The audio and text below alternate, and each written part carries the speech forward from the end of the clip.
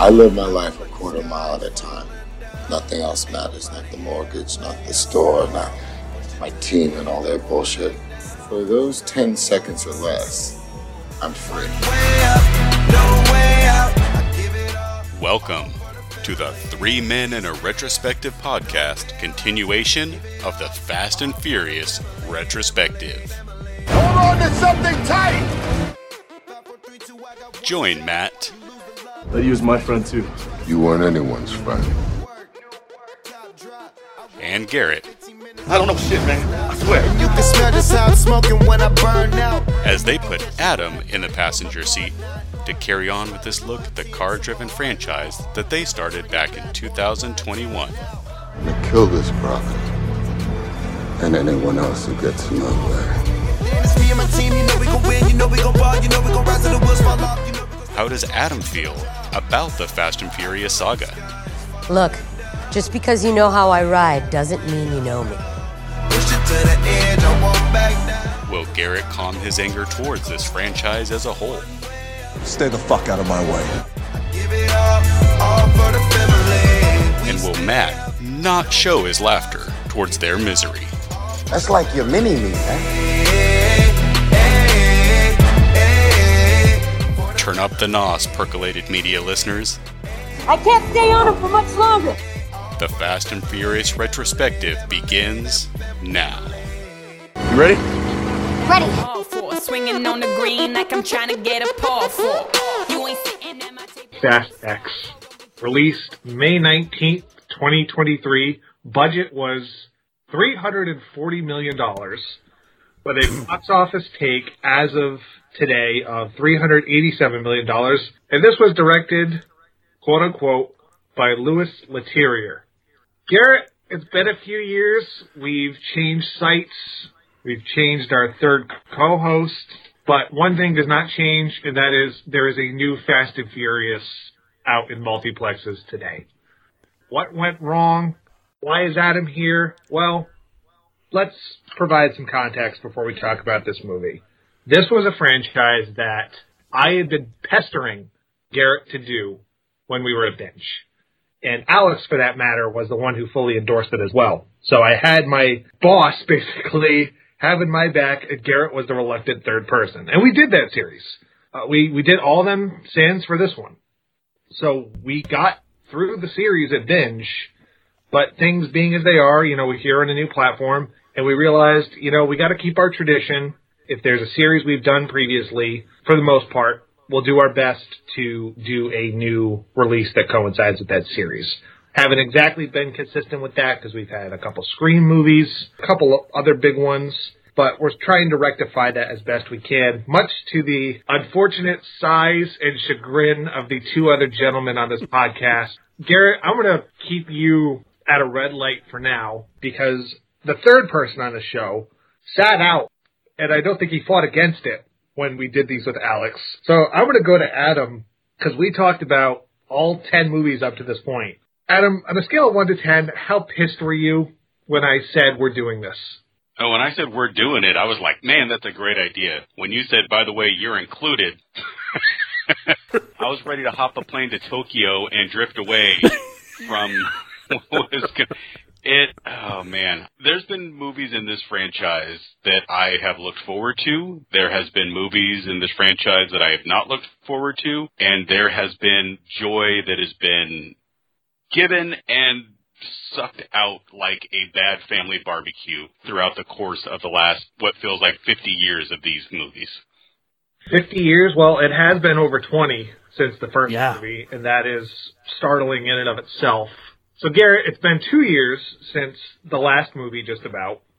Was that too short of a wait for you, or could you have put this off another 5 years before you had to watch another one of these at my behest? This snuck up on me. I gotta say, it was really uncanny to check the schedule when we were recording probably about a month or so ago. We were doing, what were we doing around that time? Pirates, probably. And I looked and I saw that Fast and Furious is coming up. I'm like, what? There's another one coming out? It snuck up on me. And I'll get into details and stuff when we talk about the movie.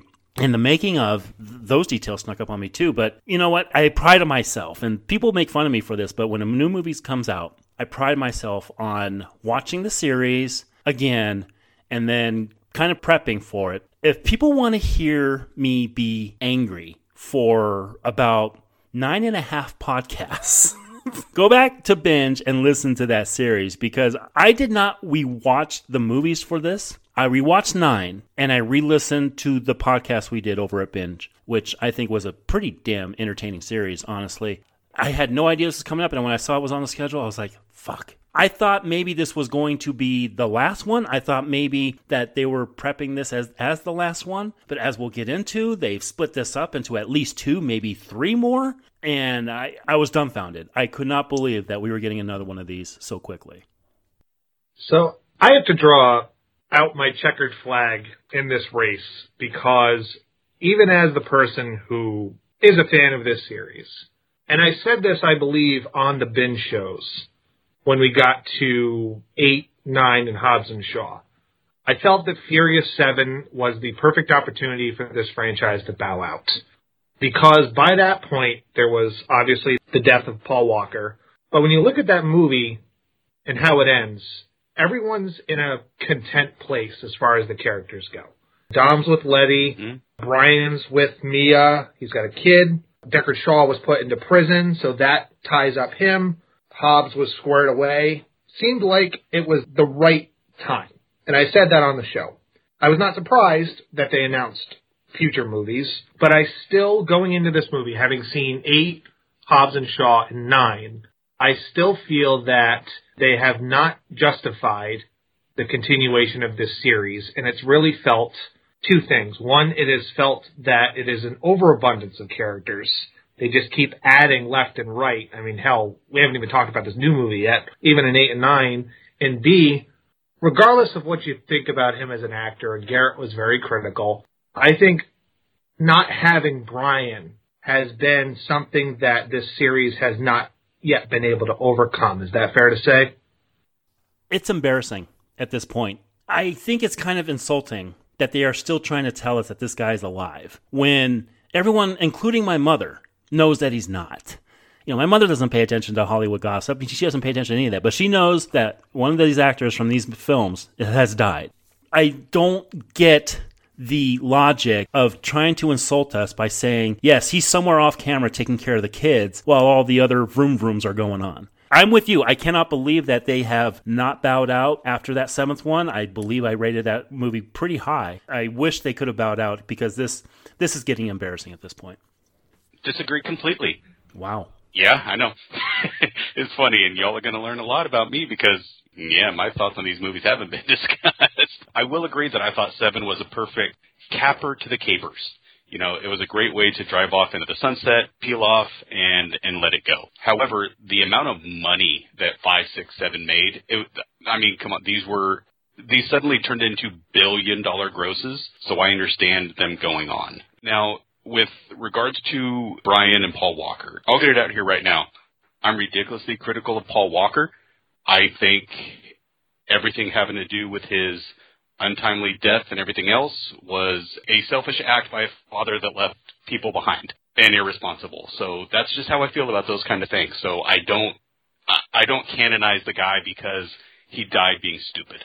But I do feel that it affected Vin Diesel a lot. I do feel that it affected a lot of the cast. And I think what they're doing is similar to people who have lost somebody in the family who at holidays, Christmas, birthdays, things like that, still put a seat at the table and have that open chair. And I feel like that's what he's doing, because I do feel like that just ripped him apart.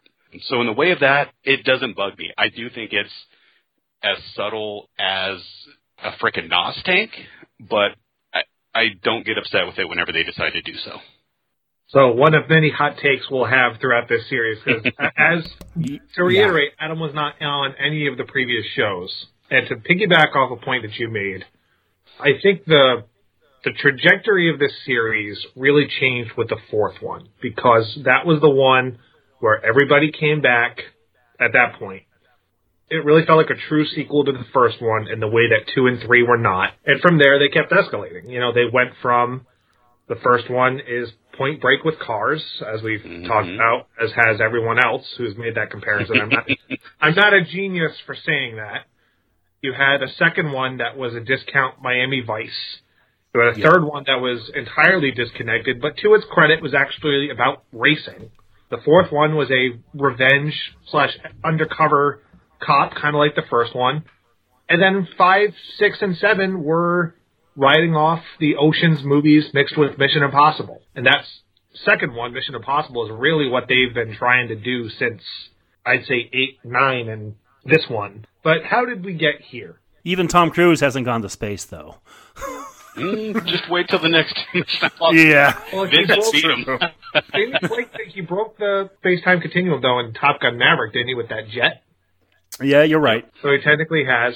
But that was also my thing. I'm like, look, the last movie he went to space. What can you do at this point to keep this shit going? Well, here's what they did. We knew there was going to be a Fast 10 after 9, which did well considering it was still the pandemic, as we talked about. But there were some, let's call, turmoil behind the scenes. A week after they started shooting, Justin Lin, who had come back to do 9 after not doing 7 or 8, quit. He said, reportedly, this film is not worth my mental health. Him and Vin Diesel clashed a lot on set. And by that point, he just said, I'm done. When the man, and I think this goes to show, just to Adam's point, how much Vin Diesel's grasp on this franchise has tightened since Paul Walker passed away. Lin was the guy in the driver's seat for a lot of these movies. He's done the vast majority. And even when he reached a point where he's like, I can't deal with this anymore, my interest in this movie, as far as it being on par with some of the best in the series, started to wane a bit. This really snuck up on me. The reason why I say that is because the three of us, we have an ongoing chat. We keep each other up to date on what's going on in the films that we're reviewing, and with their casting changes or whatnot, we send it to each other and we give some blurbs in our little chat, and then we just kind of move on. So the fact that 2 weeks before this movie came out, I saw that we had another director. No, I don't remember any of us sending each other messages saying that Louis Leterrier was the director of this or Justin Lin had left it. And so it was a real shock to me to see that he had finally reached his breaking point. And when it comes to Justin Lin, I had a lot of negative things to say about the movies. But about Justin Lin himself, I've said some pretty positive things. I think the guy, honestly, he made some, and I said it in those podcasts, when I re-listened to him, it all came back to me. He makes beautiful garbage out of these movies. Meaning, they're great to look at, but God, these plots are just ridiculous. But he makes it look great. And so when they changed directors and I saw this and Justin Lin was finally like, I've had it. Let's be honest here, guys. I mean, this isn't the first time Vin Diesel has driven people away from this franchise. Like that? And from what I'm hearing, I read some articles on this. A lot of executives consider Vin Diesel to be both the best and worst thing to happen to this franchise. The best because, yes, his character brings people in. Yet, he is one to prance around Universal, letting everybody know that he has a billion-dollar franchise that keeps the studio system afloat, letting everybody know that he has full say on what goes on. He was so excited about the fact that he finally has a producer credit on this, and he actually has the PGS after his name on the movie. He has a stranglehold on this franchise. And for Justin Lin to finally say, you know what, that's it. You come to work, you come to the set out of shape, you come to the set late. You have made last-minute changes to the script after we have bolted it down. I am fucking done. It threw me off. And hopefully Lin goes on to do different things. Like he did a couple episodes of True Detective, I know, and he's done some other things. I hope he does something that's grandiose that is better than this, because I've always thought he was better than it. If he's better, I think he has yet to show it. I mean, that'll be my hot take on it. Justin Lin, he did the best ones in this series. Because he did Tokyo Drift, which is the only one I haven't seen. But he did 4, 5, 6, which are fantastic. But you know what? He didn't write them. He didn't produce them. He was the director, and that was it. This is the first time that he was the writer of it.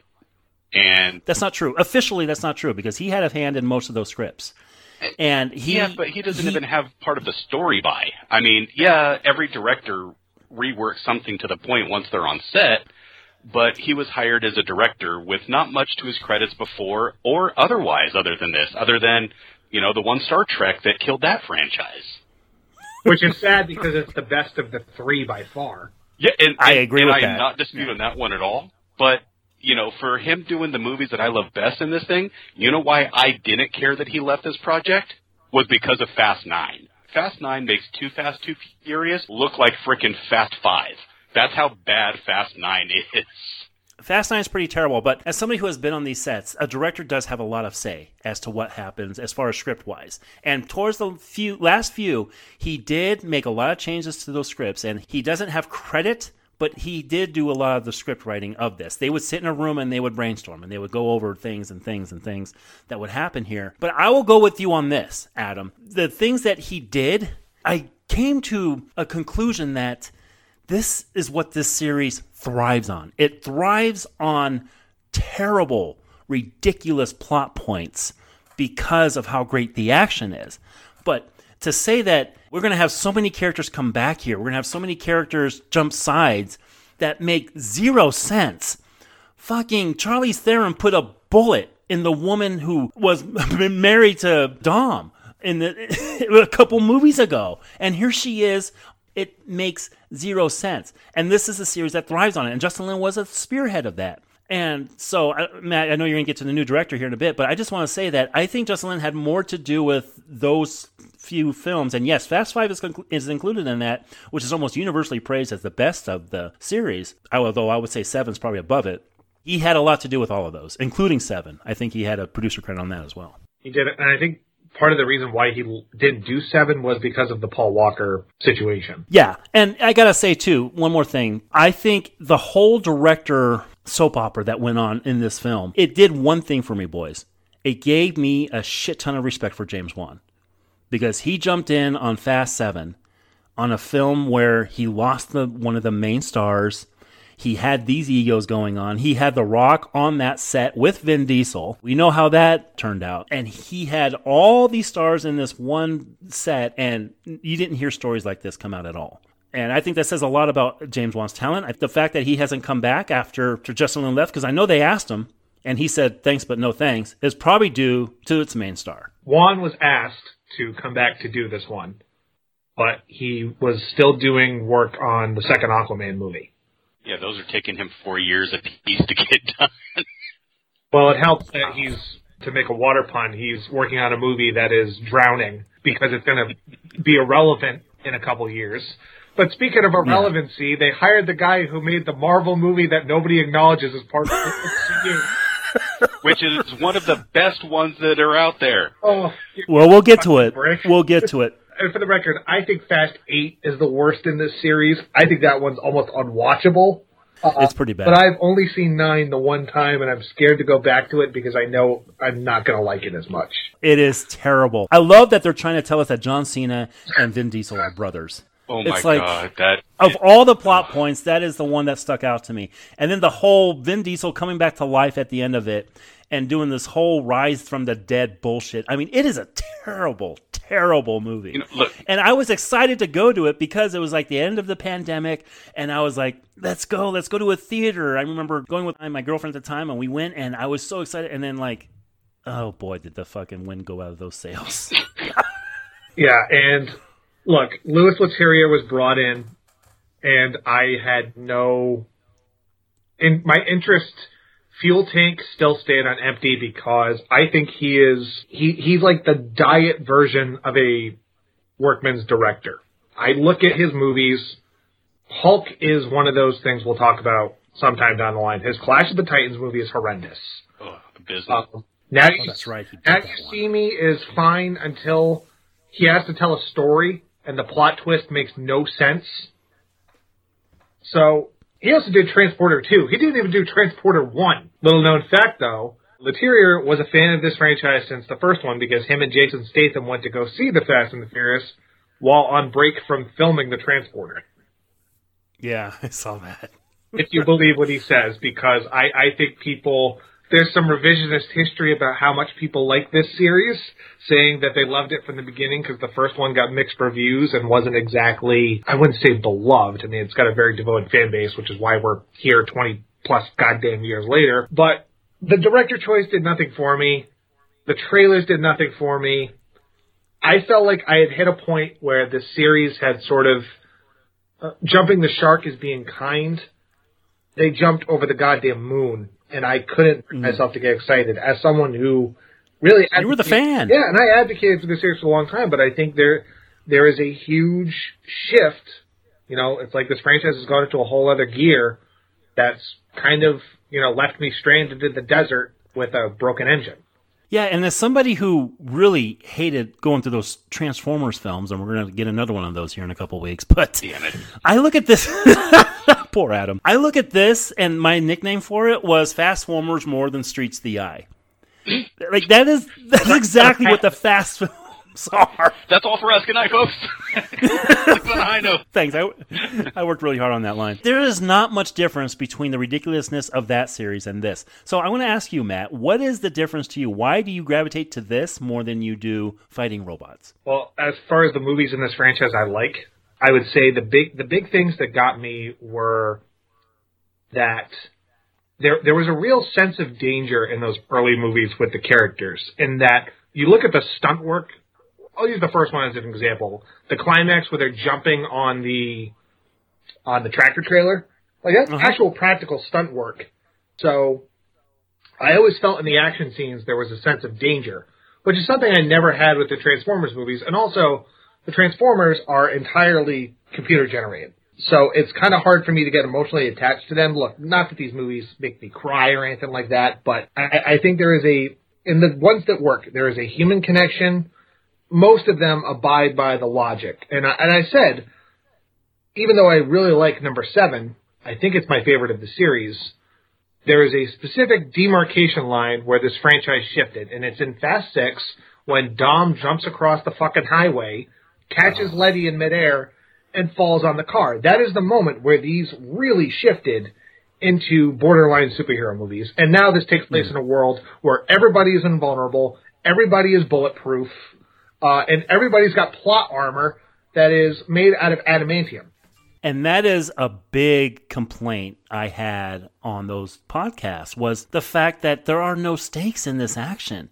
It's beautiful to look at, but you know that Charlize Theron or Michelle Rodriguez are going to die, but yet they're going to come back anyway. Well, all right, you hit on the number one. I think this is the number one thing. I didn't want to say it yet because it ties into this movie. As these movies have gone on, they have retroactively made death meaningless. Yeah. Because they have brought so many people back, including in this movie, which we'll get to. And I think that's what works about the earlier movies. I praise them for actually killing off their side characters. They killed off Han. They killed off Vince in the 5th one. They killed Jesse in the 1st movie, and he was like an actual likable character. They killed off Giselle in 6. So even though the main characters weren't offed, there was a certain amount of, okay, I know that not everyone can make it. Until these writers say, it's in my contract, I have one more movie, so you have to bring me back. And my big question was, will they make the 3 that Vin Diesel's saying, which I think Vin Diesel speaks out of his ass half the time, but he's saying they have a trilogy planned to end this thing, with this being the first of it. But this movie cost $340 million. That is the 8th most expensive film of all time. They've hit Avengers level of budget. Yeah! $100 million of that went straight to its cast, with 20 of it going to Vin himself. Well, you look at how big this cast is at this point, it makes sense that there's $100 million. And fuck, they keep adding people. Yeah. Yes. Yeah, that's what I'm saying. You have Oscar winners. You have people who have big contracts. You have a hell of a lot of people from fucking comic book franchises in this thing. Their contracts are not small. So it baffles me that they continue to say we're going to make a trilogy, yet they keep bringing people back.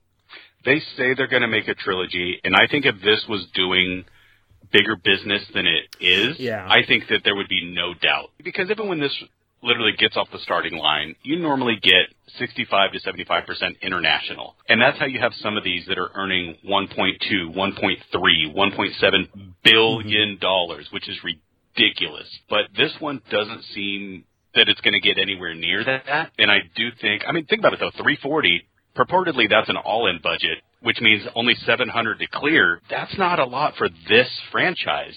But I do think that if it doesn't do triple its budget, maybe quadruple, I don't think Universal's going to sign off on a trilogy. However, and you both have kind of hit on it, this franchise is Universal superhero franchise.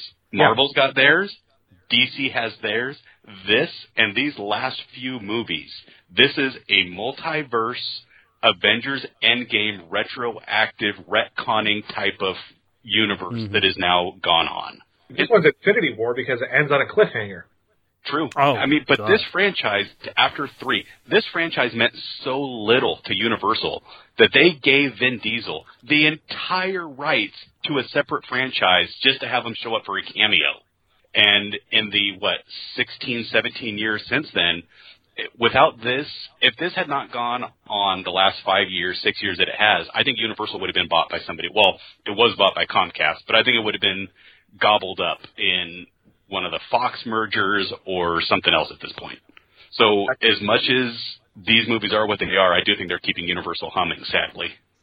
Yeah, and I think also questioning why is this one not making as much. I think there's a couple factors. You know, we're still coming out of a time where people are kind of hesitant to go back to a theater. But the big one also is when you look at the ones when they start, like from 4 on, when they started to make more money. The 4th one was sold on, we got the gang back together. 5th one, you had The Rock at the height of his powers, when he was really starting to become a bona fide movie star. 6 built off that. 7 made a lot of money because of the Paul Walker factor. I think that's undisputable. And Jason Statham got people talking. There was a good escalation, and then it kind of capped up with 8. 8 was, I think the bubble burst with 8, both on the set and with a certain amount of interest. But I don't think this franchise is going to end in the official sense.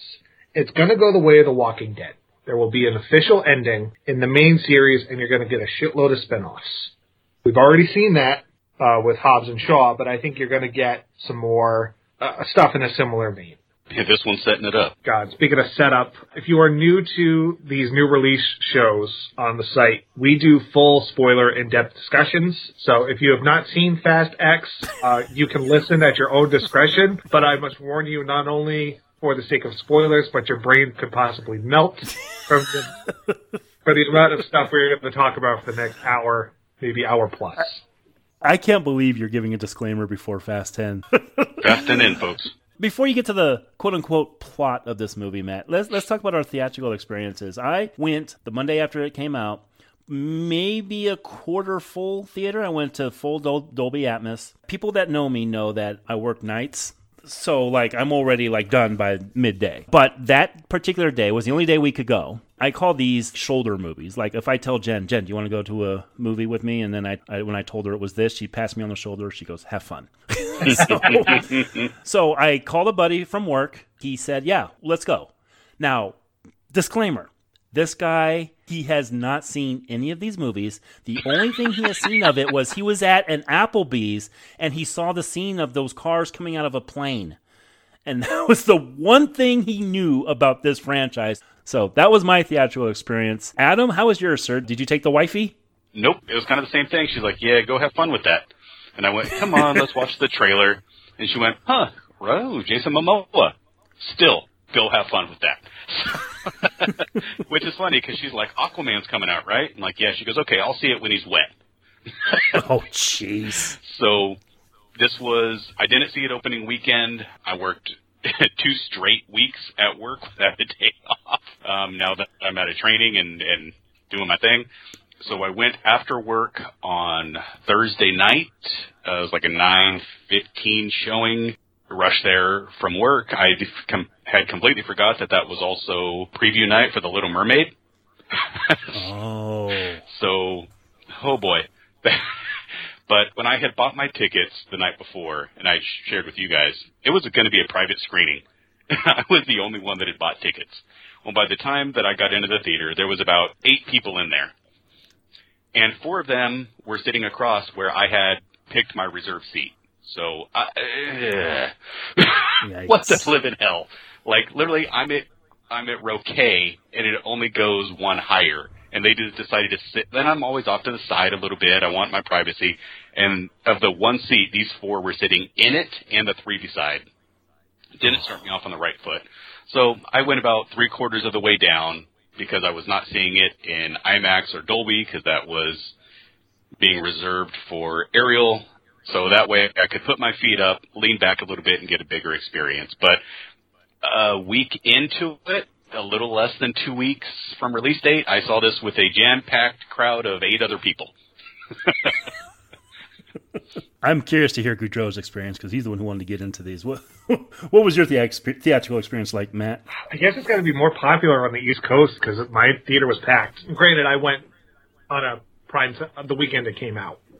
Yeah. Because I go see these movies at my earliest chance because I like watching other people lose their minds at the dumb shit they're watching. Especially, you can point out the ones, like either the girlfriends who have no idea what's happening, or the guys who are just here because they feel obligated. Like, because this franchise has what I call the Dexter parable, where I have already put so much time into this that I just need to see how it ends. Because anyone who watched that show, it is the prime example of starting out great, peaked, and then it was like torture having to get to the finish line. Speaking of torture, and for the record, Laura, just so you know, if you're listening to this podcast, Jason Momoa gets knocked off a bridge and submerged in water in the opening scene of this movie, so you would have gotten your wish.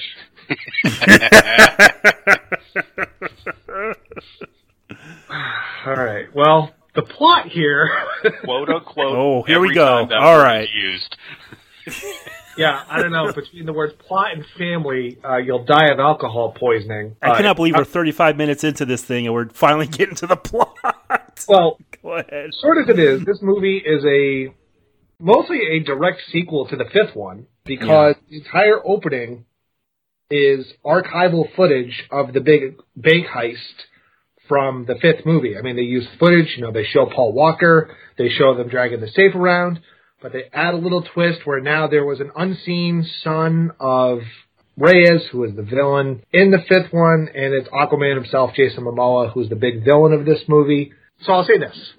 You would not know about his performance based on this opening scene because he's nothing like he is for the rest of the movie. Mm-hmm. Nope. They set you up to think he is just going to do his typical tough guy, say a few words, his Vin Diesel impression. But even by this point, this is the 10th movie. We're going back to the fifth one now? I was going to ask you about that because we said in the preamble here that the fifth one is the most popular of the series. I thought it was a good idea to remind people of the best entry in the franchise. Now, sticking this character in and saying it's his son, well, how many times are they going to do that is my question. But I didn't think this was a bad idea. I actually kind of like the fact that he's just kind of off camera while his dad is doing his thing and ends up dying as a result of this. But I thought it was kind of cool the way they mixed the archival footage and put it together. And I got to say, I'll watch that safe scene any chance I could get. So I thought this was kind of cool. If you were going to go back to it, smart way to do so. I think there's more to garner from this one because you already mined Fast and the Furious 6 with Jason Statham coming back for revenge over his brother, which seems to be like one of 3 villains that actually have stayed dead in this. One of the ones with his brother's not dead. Owen was in 8. Yeah. He helped rescue Tom's baby. Oh, he's coming back then. There's no doubt he's coming back. He's one of the few that have actually had charisma. I like Luke Evans a lot. So as much as it was, I don't know, I think it's trying to garner the goodwill of fans back when they knew that 8 and 9 kind of pushed them off the proverbial cliff without a crane to hook their car to. Or magnets. Yeah, and you know what? They're trying to make it 2011 when Jason Momoa was walking out in a man bun. But to Louis Leterrier's credit, he did come out in the press and say, how am I going to top going to space? I'm not going to. So his goal was to, quote unquote, ground this series again. And you know what? I'm going to say for the most part he succeeds. And I think it starts here. I think this was the peak of the series for a lot of people, was this movie, was Fast 5. And to remind people of this and to show that escalation with a few action scenes we'll talk about later, I thought he did a pretty good job of that. I thought the action in this movie blew. Really? I found, there's a set piece coming up later on that was just a glorified mini game from Mario Kart that really got on my nerves because I'm at the point where it's like, okay, what else can you do? You have already raised the bar and you have set yourself up in a place where there's nothing you can do to top it. And we've seen far better car chases, and I expect progression through each movie. I shouldn't get sloppy seconds or sloppy tenths, whatever you want to call this. But getting ahead of ourselves. They reveal that Reyes' son was in the car and he gets knocked off the bridge, never to be seen for 10 years, because this is one of those movies that has the why now problem or the why now question of the villain enacting their super plan. But before we get there, where do we start? Well, we start with Daddy Dom himself and his kid doing donuts in a parking lot. He tells him about feeling the car, and I thought, Garrett, this is where they were going to reveal that he was driving Bumblebee, and this was going to be the crossover. That would be the way to go.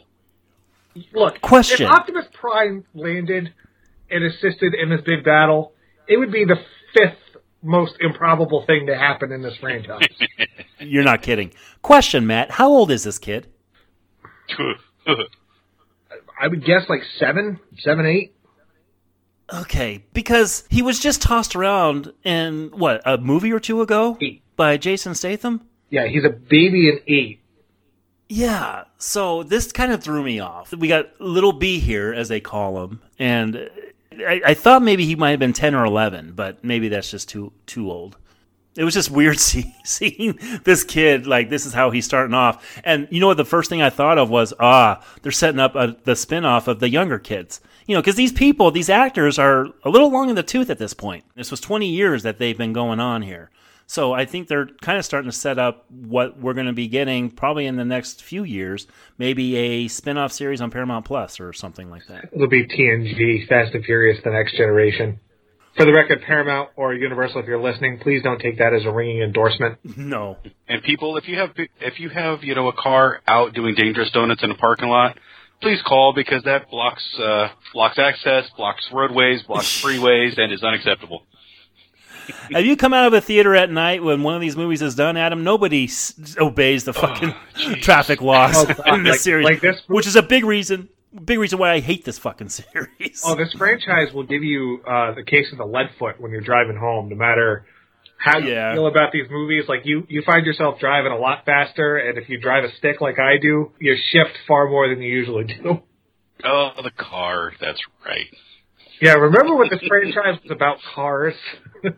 Now it's about family. The gang's all here, and half of them look like they would rather be anywhere else, specifically Ludacris. Oh, yeah. Yeah, he definitely does. Rita Moreno, we haven't seen her, right? Like, this is the first time we... This is the first time we've seen her, and she is like a living legend. Like, she was in West Side Story. Like, West Side Story. Yeah. Great pull. Yeah, I agree with that. But I think this goes the hell out of me. I think it goes to what Vin Diesel is going for here, where he's trying to get legitimacy here. He came out when Fast 7 was making the round saying, this is going to win an Oscar. I think he wants so bad for this series to win an Oscars that he's bringing these people who are respected, between this woman and Helen Mirren and Brie Larson. He wants respectability with Charlize Theron. He wants respectability associated with this franchise. I agree. I think this is a good poll. And you know what? I'm going to say, with the exception of family, which is uttered, I read 56 times in this movie, I don't think this is a bad scene. The only thing that really threw me off was when she mentions Brian, and we were looking at pictures of Brian, and we're thinking, oh, okay, here's when they say he's finally dead. And they don't go that route, of course. We're going to keep saying that he's alive. And I said my piece on that earlier in the podcast. The only reason Jordana Brewster is in these movies now is to reassure us that Brian is okay. That's true. Yep. And the other thing was, she wasn't even in the original script. This was producer Vin coming in saying, we're not doing one of these movies without Jordana. So they inserted a couple scenes with her, and her being here is, I mean, it serves no purpose, really, just to say, oh, Jordana from the first film is here. Yeah, but it makes the absence of Brian also hinders her character, because if, as we find out, Reyes is coming for blood and he's coming for everybody, but because Brian is no longer a character, Mia is going to be off the table, basically. She gets attacked in this movie, but she basically goes into hiding, and I don't think we're going to see her again. Really? The only way they will is if they get Paul Walker's brother to play Brian for a scene. Yep. I think that's the only way, which honestly, I was against that for the longest time. But if you keep having to cut these corners, just bite the bullet and do it. I thought for sure we were going to get a CGI version, a.k.a. Grand Moff Tarkin, which we're going to talk about, a.k.a. Carrie Fisher, of Paul Walker, one of the brothers, with a CGI image of Paul Walker on him for one scene where he's getting out of a car, or he's headed to dinner, or he's drinking a Corona, whatever. Fortunately, they haven't gone that route yet. They did get permission from his family, again, to do what they do with him in this. But I just think it's insulting to keep telling us that this guy's still alive. And his daughter has a cameo in this movie. Yeah, she has one cameo. Uh-huh. But while they're talking about family, because what else do you do in this franchise? We find out that, all right, and, I talked about the Transformers being the 5th most improbable thing. 4th on that list would be trusting Roman to lead any sort of mission. Nobody questioned this. Nobody thought this was a bad idea. Well, Vin does say, Dom does say, he's like, and by the way, Vin Diesel, in the 20 years since that first movie came out, his acting has gotten no better. He is still that. It's gotten, he is so bad in this movie. Terrible. It's kind of baffling. One performance outdoes it as far as badness goes, but he is so stoic. And I get that's part of his quote-unquote charm. And I get that, me and Adam, me and you, we grew up on Stallone, we grew up on Arnold. All of those guys had that same problem, too, in a lot of people's minds. But we didn't care because we loved the action in those films. And Vin Diesel is trying to do that as well. And he is awful in this movie. Just terrible. But Dom says that, I want to just throw him a bone. Like pretty much saying, I gave him permission to do it. Daddy Dom, as was called in that previous series that we did, Matt, he is giving Roman the permission to run this mission. Well, before we get to Rome, this franchise becomes the Fast and the Furiosa because Cypher shows up at their doorstep, leading out, saying that, you got to hear what I have to say. So then they cut to Jason Momoa's character of Dante. Look, these movies have become superhero movies. He is the Joker. Oh my God, he's Jack Nicholson's Joker. No, he's Heath Ledger. He's a mix of... No. When he's going around with those dead bodies, and he's... Oh, God. Well, that is straight out of a comic book. That scene later on does not fit this franchise. But this is from The Dark Knight, where he shows up, give me all your henchmen, or I guess it's 89, because he takes over Paladin. Yeah. But he turns all of Cypher's men against her. And again, we have to prove in these movies that everyone is a kung fu master because Cypher could take them all out no problem. Better haircut this time. Fine. Well, it took 3 movies. It's about damn time they got that bowl cut off. Yeah, well, no shit. She had John Travolta's hair from Battlefield Earth. The ninth one, she had Mo Howard's hair, and this one they actually found something presentable. So Jason Momoa was the big, I guess you'd call it the big get for this movie because Aquaman made $1 billion. He's a big name. How do we feel about him in this movie? Adam, Okay. I've been doing a lot of talking here. You go ahead. Yep, I'm going to go. One, the problem I think they have is they kind of sold this on the back of Jason Momoa brings something different he's never done before. Jason Momoa brings a presence. Jason Momoa is acting against type. Jason Momoa this. While I like some of what he does, I don't think he is directed from the beginning to the end of this. I think there's a camera put in front of him and he goes. And I'm going to say this.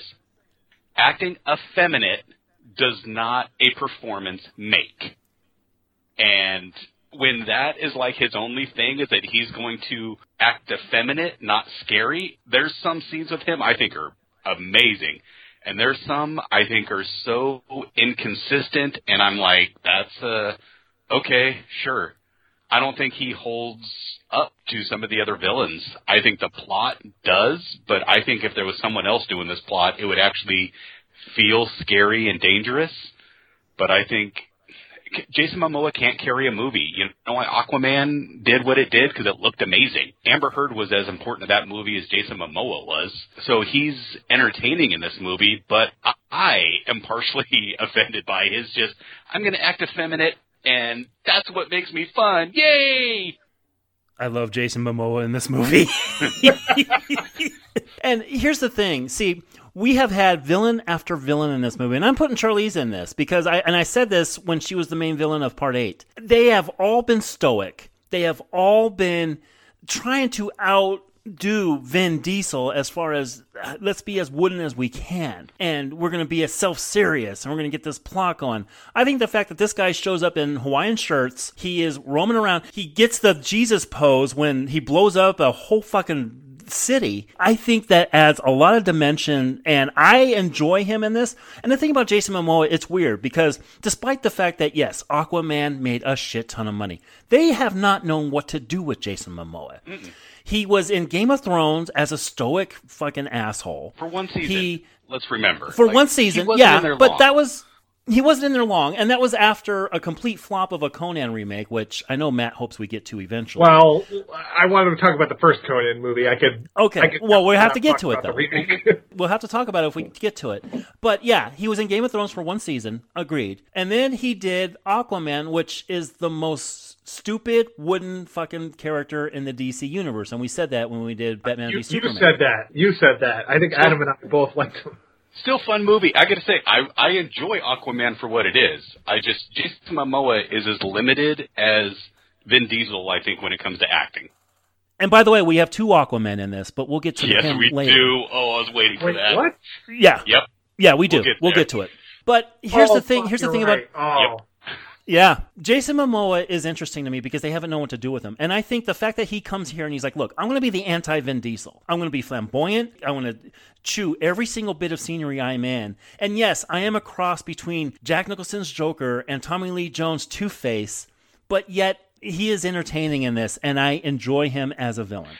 See, to me, I get that. You know what I see him as? I see him as Jared Leto's Joker, but without ever having the presence to actually get in your face and feel like he's scary. He's from a distance, always. He's just out there acting the way that he is.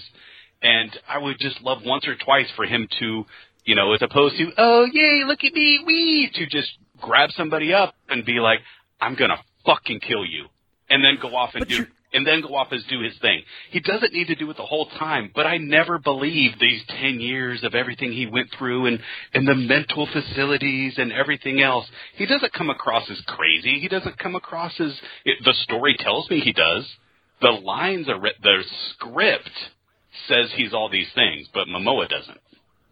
But here's the thing. The last time somebody came sauntering in and stole some scenes from Vin Diesel, look what happened. A huge feud broke out because Vin Diesel started getting butthurt that this guy was getting more charisma. I'm talking about The Rock, obviously, starting to get more press than the actual star of the film is. You cannot be somebody who makes Vin Diesel look bad. Yeah, but you have to be something different. But the Rock is so full of himself that he demands every franchise kowtows to him, and instead he kills every franchise that he thinks he reinvigorates. Look at G.I. Joe. Look at the DC universe. Look, I mean, he thinks he's everything, and instead he literally killed. He couldn't do a spinoff with the 2 most popular side characters. That thing almost buried this entire franchise. But when he was introduced in the 5th one, it was amazing. He was the best part. He was the best part of that movie. The charisma he brought was great. Absolutely. Yeah. And then he thought that he was more... Yeah, I agree with you. He you know, well, I will say, you know, with Vin Diesel, he does believe in everybody I brought into this is going to stay with. I do think he thinks of these films as a family. I think he values loyalty, too. Like, he's literally the Dom father, where it's, you pledge your allegiance to me. As long as you stay in your lane, you will, you know, you will thrive on this. All right, so the Jason Momoa thing. Yeah, break the tie here, Matt, because me and Adam have been going at it for about 10 minutes about this. So I'll throw this out. He's a better Joker than Joaquin Phoenix. I'll throw that out there first and foremost. Oh. I saw, speaking of DC villains, he reminded me of Ewan McGregor in Birds of Prey. But I was surprised. I thought he was entertaining. I think the problem is, though, he's committed, but because he's also got the Statham problem where he disappears for chunks of the movie. But I think they learned a lesson. Part of why the certain Die Hard movies are better praised than others is because the villains are memorable. And I think it's about time that, you know, these movies have become superhero movies. We have a full-fledged megalomaniacal supervillain. I was pleasantly surprised because I had heard people saying he was going to be very effeminate, and I was thinking, oh God, is it going to be bordering too much on camp? But I think he's sort of the thing that keeps this movie from being so dour that they've forgotten. Because there's another character in this movie they use entirely for comic relief. But I'll say this much about Jason Momoa, and just to kind of brush against what Adam was saying. I like what he's doing here, but he's not doing anything different. He's bringing in charisma. He's bringing something that is fun to watch for me, but it's nothing that we haven't seen before. And I'm not saying he's not fun. Like, I think what he's doing has fun to it. I just want to see, if he's this deranged, broken character, I want to see both sides of that broken person. It's like Tommy Lee Jones. You get half of it. You don't get the dark. It's the one face and two face. Yeah. Well, it's also accentuated by, they sort of do the Jack Napier thing where he has, like, psychotic episodes and, like, they pull out his freaking dossier at one point. Although we should talk about the agency is run by morons because, as we find out, the mission that Roman is being sent on was not orchestrated by the agency. 2 reasons. One, Kurt Russell has said, I'm not coming back. And second of all... Has he come out and said that? He hasn't come out and said it, but there was no reason why he could not have still been here, considering everyone else is here. I was wondering about that. And they say he's gone underground, and why do we keep giving Scott Eastwood second chances? I did think that was him at first. He looked so different that it took me a minute to realize that was actually Scott Eastwood. Oh, yeah, this guy, talk about a lack of charisma. I mean, nobody likes Scott Eastwood. And yet, again, family, we got to bring him here. It was so weird seeing him here. We get the words that they've been doing, these last couple films have all been for the agency. Like, I remember Mr. Nobody showing up once, and if Kurt Russell just brings a level of cool that so many others don't. And then I remember, like, once saying, hey, we need your help to get this thing. Where all these other films, like, maybe I'm just not remembering. Were they literally working for the agency 7, 8, 9? 7 to a point because they were getting the God's eye for them. But even then, that was more of a partnership where it's like, you get it for us, we'll give it to you to track down Shaw. Yeah. I couldn't tell you what the fuck 8 and 9 were about. I don't think the agency played a factor in 9. I feel like I need an animated series of Fast, Furious, and the agency going to work together. You know what? I just rewatched 9 a week ago, and I still couldn't tell you what it was about. Space. Wait, no, Kurt Russell is in 9. He is in 9 because there's that flash. He has the Skype thing going on in that one. Yeah, he's got. Remember, he Skyped his performance in literally. Yeah, it's like Leonard Nimoy in Star Trek Into Darkness, where he's like, "I'm just Skyping this time." Yeah, but yeah, so that's kind of a this franchise has also forgotten its previous history. Even they can't keep it consistent anymore because it's almost like they're insinuating that they were behind the bank heist in the 5th one, which was clearly not the case. We cut to Rome, and we follow the bouncing ball for 15 minutes, where, look, this shit is literally Batman 1966 mixed with Mario Kart. And the Joker, he is the Joker in this scene. I have a giant bomb. It's going to blow up the Vatican, and I'm going to stand on this mountaintop and pose after I get off my motorcycle and tease Letty about come get me. I think he's fun here. Yeah. Oh, yeah. And when she flips that motorcycle over that fucking, I don't know if like a pipe comes down, and she perfectly lands. Again, I have to reinforce that because these characters I know now are bulletproof, I feel like this is just wasting time, and it's nowhere near as intricate or well-constructed as previous action scenes. I like him and Letty going toe-to-toe a lot. Maybe it's just their banter back and forth, even though they're not together, but him on that motorcycle, her on that motorcycle, that energized me up, them just trash-talking back and forth. Like, I think he is fun and good there, maybe because I feel like he's actually talking to somebody. This part of Rome, I think, is pretty dang good. I think Michelle Rodriguez, is actually very good in this movie, but I'm a fan of hers in general. Once we get to the flaming opening to Raiders of the Lost Ark. Oh, shit. Oh, yeah. This isn't the bouncing boulder I want to see. And they changed the frame rate. They speed it up at certain scenes, and there is nothing that'll take me out. Like when Vin starts driving down the stairs, then realizing they are speeding up a film. I cannot believe I am on the line with a fan of the series, and I am going to praise this scene more than the actual fan of this. Let me ask you, Matt, is this too ridiculous for you? Has this franchise gone too ridiculous? Because, like I said in the beginning of this, it thrives on the ridiculous plots. It thrives on bringing people back from the dead. It thrives on people saying how stupid it is, yet the action it puts on screen gets people talking about how great the action is. You are not liking this? This is too ridiculous for you. It's not that it's too ridiculous. I think the franchise had become too ridiculous. 8 is the movie that turned me from a super fan to just a casual viewer, where I look at those early movies, all the like I alluded to earlier, all the big set pieces. Yeah, they're pretty ridiculous. Like, you look, in 7, they dropped cars out of a fucking plane. But I like that, that scene in particular. Brian gets his ass kicked by Tony Jaa. He's never Superman. So there was that character to keep it grounded. And also, as I alluded to earlier, with these movies getting bigger, I don't feel like this is bigger. Yeah, it's Follow the Bouncing Ball, and I'm like, I know they're not going to kill anybody off here, because they've brought so many people back from the dead, which is also something this franchise did not start out doing. There is that huge shift that I keep talking about, to where I feel like this has become an entirely separate franchise for me. And yeah, 5, 6, and 7 are considerably more heightened, but I also liked that Dom was not 100% the focal point in those movies. And I think removing Brian, removing Hobbs, and putting the spotlight solely on Dom has just reinforced that he has never been the most important character, despite what Vin Diesel thinks. I think people who have a low standard of plot and a high standard of action are going to like this scene. I like this scene. I found it to be very thrilling. I like the sound going on in it. Even the crane coming in and bopping it into the water. I looked at the guy I went to this movie with, and we just both started laughing at that. Now, when the explosion happens and we see the crater, and like I said earlier, Jason Momoa is in a Jesus pose, it's actually kind of serious to me. I look at this and I'm like, this isn't funny. There is death and destruction going on right now. We've killed a whole bunch of people, but you're right, Matt. It's nobody who has mattered in this series. But this is something that, for a split second, I look, I'm like, they're actually taking something kind of serious here. But I thought the scene was rather fun. I enjoyed it. You know what it was hard for me to not think of, though, is they open the truck, you get this giant round bomb inside, and then you got Scott Eastwood, who on a tablet can go, flip, flip, flip, hey, here's how we take care of it.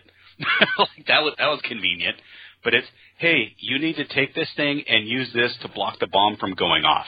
I've seen this before. I was expecting Bane to be standing up there with the Christ Redeemer going, so, you've come to die with your family. This is the end of The Dark Knight Rises. Oh my God, there's so much like this movie might as well be in the fucking DC universe with all the Batman and DC connections in it. Well, not to mention all the fucking actors that are in it, too. Yeah, I mean, half this cast is being paid off by Warner Brothers. You got Aquaman, Peacemaker. Vin Diesel's ego is as big as Batman's, so Vin Diesel wants to be Lex Luthor so bad. Oh, jeez. Tyrese has been trying to be Green Lantern for as long as The Rock, who was trying to be Black Adam. Now, have we gotten to the point where they put that little remote control car down with the bobblehead and all that? That's during this 50. Okay, that's during this scene, yeah. I thought... I laughed out loud. I can't believe it. I was laughing at that. I laughed out loud. Now, yeah. There's some parts of this movie that are actually funny. Whenever they actually set up a joke, because there's parts of this that feel sadly improvised and kind of pathetically improvised, like certain cameo that we'll talk about later on, where that whole scene just felt like they put the camera on lockdown and said go. But to complement this scene, I like how it's punctuated, where the bomb actually goes off. People, I assume, die, although no one gets run over by that giant bomb, surprisingly. And who shows up to talk Daddy Dom off the ledge? I guess they have Helen Mirren on speed dial. She just walked off the set of Shazam 2. Yep. Was she in that? Yeah, she's the main villain. And they make a family joke in that movie. Do they really? They literally, he says Fast and Furious by name. She basically says, Letty got arrested, you should probably go into hiding and lay low, and the team got cut off. So this is where the movie is really starting to show that there are too many fucking characters. You got Dom, you got Dante, you got Cypher and Letty, you got the B team with Ludacris and company, and they're still going to add additional characters in this movie, because they also cut to the agency, which is now being run by Jack Reacher and Brie Larson, because these movies are about family. She is Kurt Russell's daughter, because that makes fucking sense. Yeah, Jack Reacher, a.k.a. Aquaman from Smallville, by the way. Yep. That was the other Aquaman I was referring to. I looked at him, I'm like, God, I know that guy from somewhere. And I looked him up, I'm like, holy shit. Me and Jen just watched Smallville last year all the way through. I was like, oh my God, that is him. All right, Brie Larson.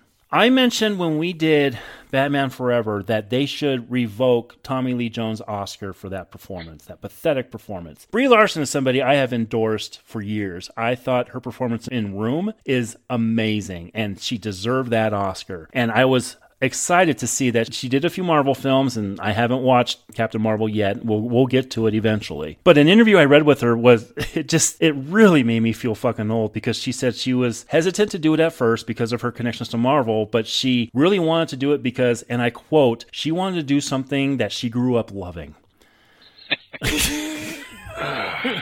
I think she is pathetic in this movie. I have not seen a worse performance by an Oscar-winning actor, probably since Tommy Lee Jones, actually. I'll go that far. I think this performance is terrible. It's the worst performance of her career. It's the Anya Taylor-Joy syndrome that she did in that dumb New Mutants movie she was in, where they take it for the paycheck, but there is no characterization going on. There's nothing where I actually care for this character. And every time she's on screen, it's like the words that are coming out of her mouth have zero fucking charisma behind them. I can't stand her in this, and I love this actress. Adam, you want to go next? I'm so happy Brie Larson is in this movie. I was too, until she fucking started talking. She brings a levity that I kind of need. I think I could see her as Mr. Nobody's daughter. I think we're going to see Mr. Nobody. But you know what? If we find out within the next two films that Dom's dad never died, I'm hanging it up, by the way. Because I think Dom's dad is hanging out with Mr. Nobody this entire time. Watch. Oh my God. Yep. But I hate that you put that out there. I like Brie Larson. I like her in this role. I think this franchise has done more for getting women into some of these action roles without being dismissive than so many. And that includes Charlize trying over and over to do her own. We talked about her basically Atomic Blonde scene that she did at the beginning of this film. But I like Brie Larson. I like that she stands up to everybody here. I hate whatever the hell they're doing with the agency, though. Yeah. I feel that so many scenes in this movie were filmed in somebody's backyard in front of a green screen. Because I don't feel, like, time and time again, I don't feel like they're acting to anybody. I feel like that with Helen Mirren. Because when they're showing her, her hand is there. You don't see her in frame with anybody else. So I don't think she ever is acting against somebody. And I think that happens time and time again. Alan Ritchson shows that he is amazing as Jack Reacher, which is somebody who doesn't speak and stands there and look imposing. Because this dude makes Vin Diesel look like he should have won an Oscar for every single one of these frickin' movies. And I like Alan Ritchson. I love Reacher. I think that series is fantastic. But this dude, I mean, wow. I mean, he looks like Guile. He looks like they're casting frickin' the new Street Fighter reboot. He is abysmal. He can't speak, he can't act, and every time he tries, it doesn't work. I'm going to go to Richardson's defense here, because I think what they give him is deplorable. Oh, yeah. Because they give him exposition that recaps the last 5 films. And who can deliver that? Well, I don't know. But the fact that they're showing these scenes from these movies as he's talking and saying what these people came from and what they are now is pretty stupid. And I doubt anybody could deliver it. All right. Before I get to the acting, because I have words to say about both of them, just because you call out how absurd that this franchise has become does not give you the excuse to keep doubling down on it. Yeah, you said that in Fast 8 or Fast 9, one of those reviews. That's the exact thing you said, and I completely agree with you. I think Alan Ritchson is confused throughout most of this movie because he shot 2 different scenes, because in one version of the script, he was Dante's brother. And he shot a scene where that was revealed because he was not aware of whether or not that plot point was going to be kept in the movie. Oh my God. See, this is what I mean by this script changing, and why directors leave and why people leave this series is because they change it on the fucking fly, and it makes no sense. And every goddamn time in modern movies that there is the new hotshot leader of a super powerful agency, more often than not, they are the villain. Look at Andrew Scott in Spectre. It is the exact same thing. Nobody should have been surprised by the reveal in the third act of this movie. As far as Brie Larson goes, she is as bad here as she is as Captain Marvel. I don't know what it is, because I know she can act. I know she is a great actress. But I also don't think they give her anything in these big budget movies to play, because she plays a character with amnesia, so you have no character to build on because you don't know who you are. And here she is just here as a plot device to get Letty and Cypher in the same spot. To show that he's crazy, Jason Momoa's character is talking to two corpses. And painting his fucking toenails. Like, this is something that the Joker does. Absolutely. That's why I made that comparison. Yep. I turned to my friend Alex, who I saw this with, because God knows Christian wasn't going to come with me. And I look at him and go, remember when they stole DVD players? Fuck, they were stealing DVD players, Matt. They were stealing VCRs in that first film. Yeah, they were selling Panasonic TVs, which have gone out of production for what? Yeah. 10 plus years? Yeah, just think about that. I mean, this series, and Adam, you hit on it when you text us earlier today. There are more Fast and Furious movies than there are actual Star Wars movies, which we're in the middle of reviewing right now. That is baffling to me. And 20 years have gone by, and all of these people, and like I said earlier, they're long in the tooth. And the fact that they are still making these and making them as ridiculous as they are is, wow, it's crazy to me. Yep. What's also crazy is that we always talk about how franchises tend to latch off pre-established ideas from other franchises. This one, they took the John Wick route of the multi-million-dollar bounty and everyone's out to get them. Bad decision to do that in the same year that John Wick 4 came out, by the way. God, I would have rather been watching that. I do feel like they storyboarded and planned out action scene, action scene, action scene, action scene. They had an overarching view of revenge from 5, his son's coming back. And then they really had to find some tenuous connections, how to get every action scene together. But we discussed it. You know, the family breaks up in Rome, and that's everybody in this movie is off doing their own thing. I think they're filmed separately. Like, I think, you know, Louis Leterrier, I think he may have been filming some of it. I think the majority of this film is filmed with B unit and C unit. I think it's apparent. You know, when you start to realize, wait, that's right, these people are over here, these people are over here, those people are over there. You know, the action scenes, I'm going to say it, are fun. I think this film is silly. I think once we get, you know, street racing again, I think we start to see some homages to the first few, but it's planned out of a 2-hour action movie, speaking of John Wick, and just the connections from scene to scene to scene are written in pencil. Or crayon, really. What was highlighted was that we have to find a way to get John Cena back because Peacemaker is popular. Because we cut to Mia is babysitting Brian because she's the aunt. Little Brian, not Paul Little Brian. I assume these are the agency people that come to arrest her. Yeah. Supposedly, I assume, too, which is disturbing when you realize that they're killing some of them. Yeah, I assume it's whoever, because a bunch of them are probably on Dante's payroll or working for Jack Reacher's character. But Peacemaker himself, John Cena, shows up, because remember, he's Jordana Brewster and Vin Diesel's brother, and I think that's the third most unrealistic thing in these movies. Yes. It took me a good 10 to 15 seconds, one, to remember John Cena was in these movies, the movie, really just the last one, and what his connection was. I completely forgot that he was supposed to be that somebody looked at, might as well be just Kansas white bread John Cena and Hispanic Dominican. Whatever Vin Diesel is. Whatever Vin Diesel is. Mother Peter Moreno. But to be fair, look at Samoan Jason Momoa, and he's supposed to be the son of Reyes, who's Brazilian. Yeah, he should be Hobbs' relative. I mean, we're just going random. Brown skin means that you're related in these films. Yeah, but and that's just it with this franchise. But Garrett, it's like Olive Garden. When you're in this franchise, you're family.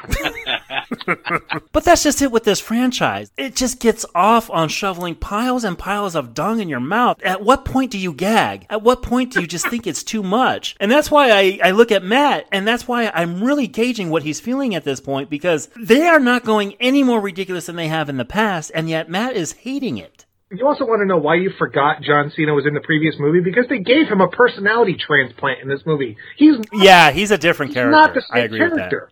With that. Yeah. He's like Mark Wahlberg. He's fun to watch when he's directed well. Here, I feel like a lot of his scenes, this feels like a rejected sequel to Last Action Hero. Last Action Hero, or what was that fireman movie he did where he was with the kids? I don't remember the name of that one, but he is in a whole different movie here. And Adam, you said it, like all these people are branched off into their own little plots. His plot is to protect the kid. Yeah, he's doing the pacifier. Yeah, Part 2, which was a Vin Diesel movie. Vin Diesel, yeah. But yeah, I mean, John Cena, when he's playing the straight man, like, he can play funny, and I think he does a good job with it. I think he's, shown that. I agree.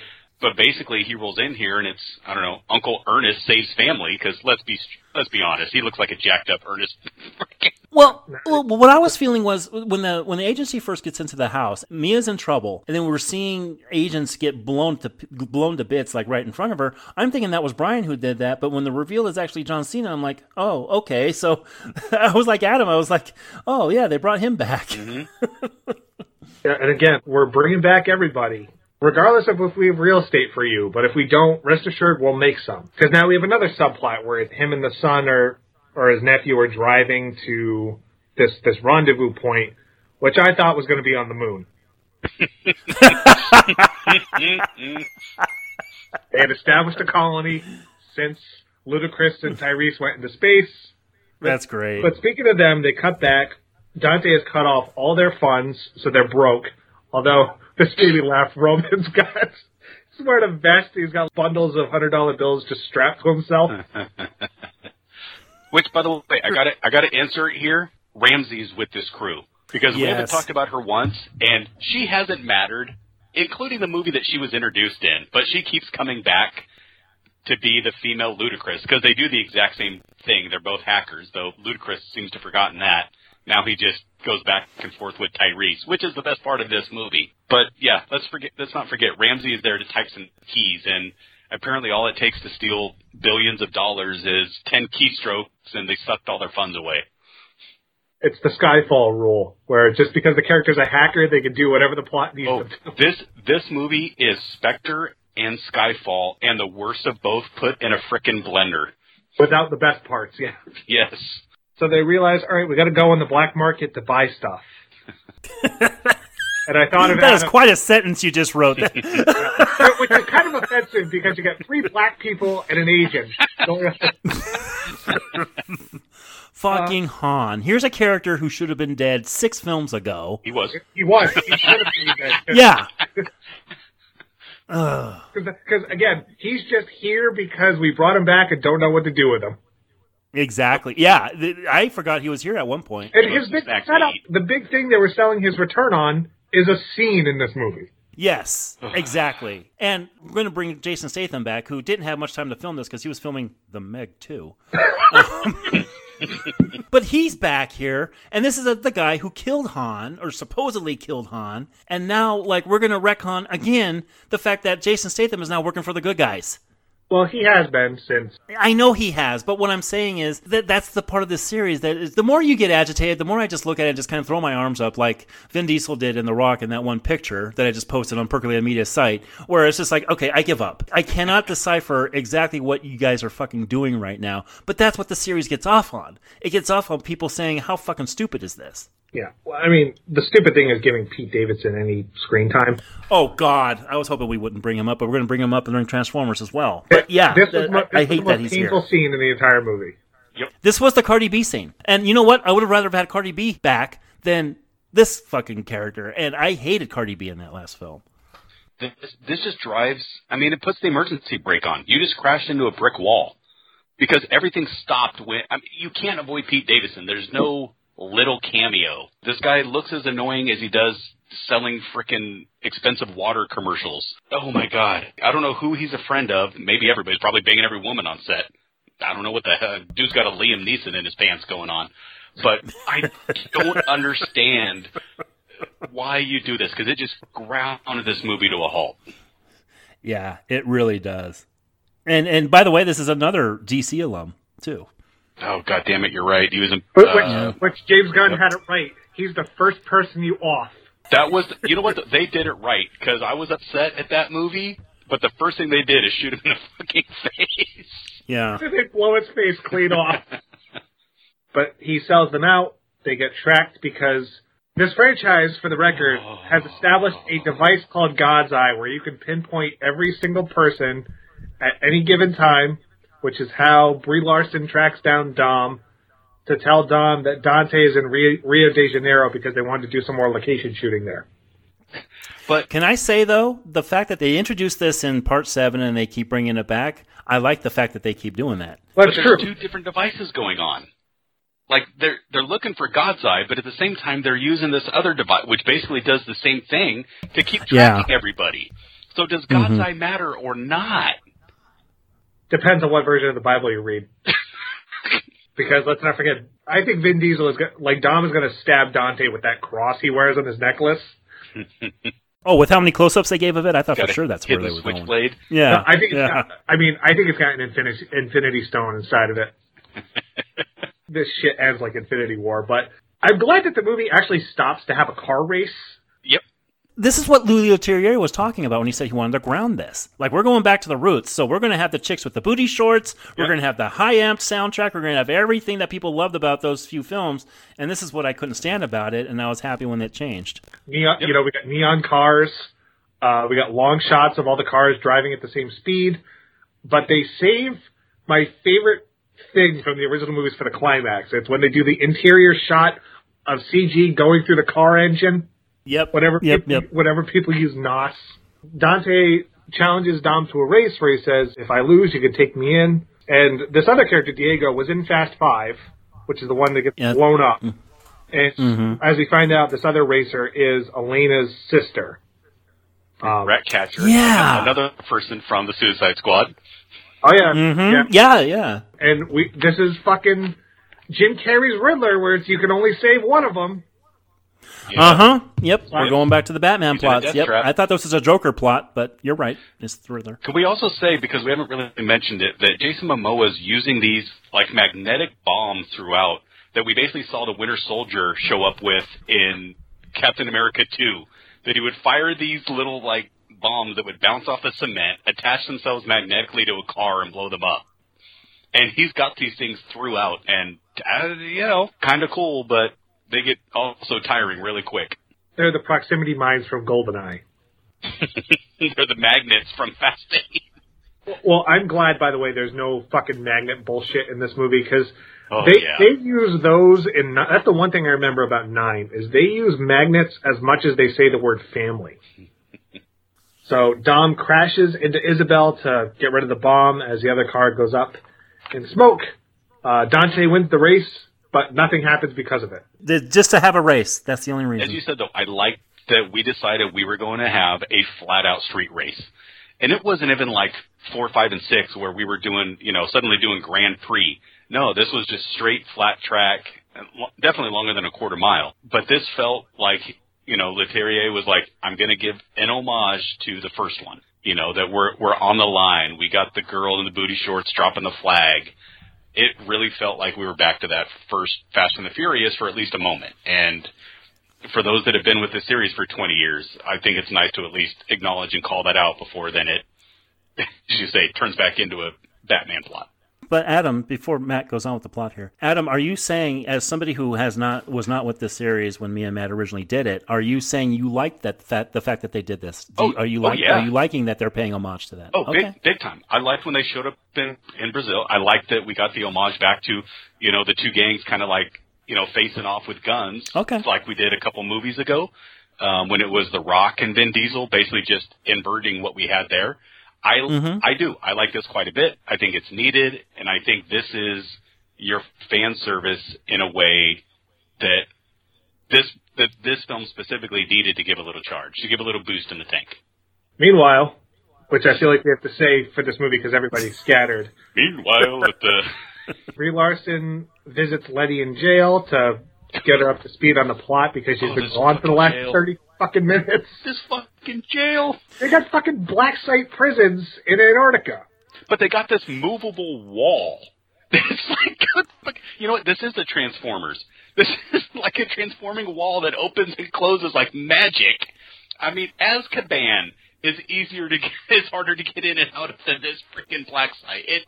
Holy shit. I want to say for the record that Michelle Rodriguez, I have felt for the past I would say 20 years at least since Girl Fight has been running in mud, where she plays these action heroine roles, but I don't think this franchise has done her any good. Besides, I guess her accountant would disagree with me. But I think career-wise, while she's making a ton of bank, she hasn't really proven herself. And I watched a movie earlier this year that I kind of wish we were doing, Dungeons and Dragons, and I thought everything I liked about her came back to surface in that movie. She's good at I thought that. she was extremely likable in that movie. So is Pine. Best performance I've seen from her in years. Mm-hmm. So I was kind of looking forward to seeing what they do with her here. I was back on the Michelle Rodriguez train. I'm like, okay, she does get the highlight of the film, and we'll get to it when we get to it. But as far as the character goes, it's just like, man, you're going right back to where your bread is buttered. I get it. You want to pay off that mortgage, but goddamn, I wish you were doing respectable roles again. Oh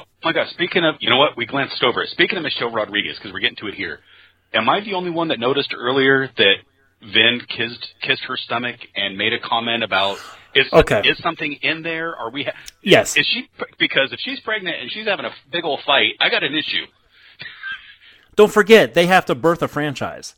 They have to birth a whole extra part of this franchise. So yeah, I do think there is a baby in there. Okay. Yeah. Matt, do you agree with that? Reluctantly. Yeah. Yes. Given that her and Charlize Theron beat the shit out of each other, and it's actually the best fight scene in the movie. Yeah, agreed. Because Charlize Theron, these two actually do their own stunt work, for the most part. Which is the one thing, the better fist fights are the ones where, like Jason Statham, the camera can stand still because he can actually move. It's not like The Rock, where they just put the camera down because he's so big he can't fucking do anything. Yeah, he's a fucking building in those movies. I'm going to say, this is also... And it's where I appreciate Vin Diesel as a producer, and I'm going to say, kind of in charge of all these, is you have women, actresses, getting up in age, and he's not casting them aside. He's still placing them dead center in his films. And most franchises don't do that once you're at an age of Michelle Rodriguez or Charlize Theron. Oscars are not. And I appreciate that he's like, the family. That they're still going to show up and be a big part of these. 2 scenes after showing a ton of booty shorts. Still Fast and Furious.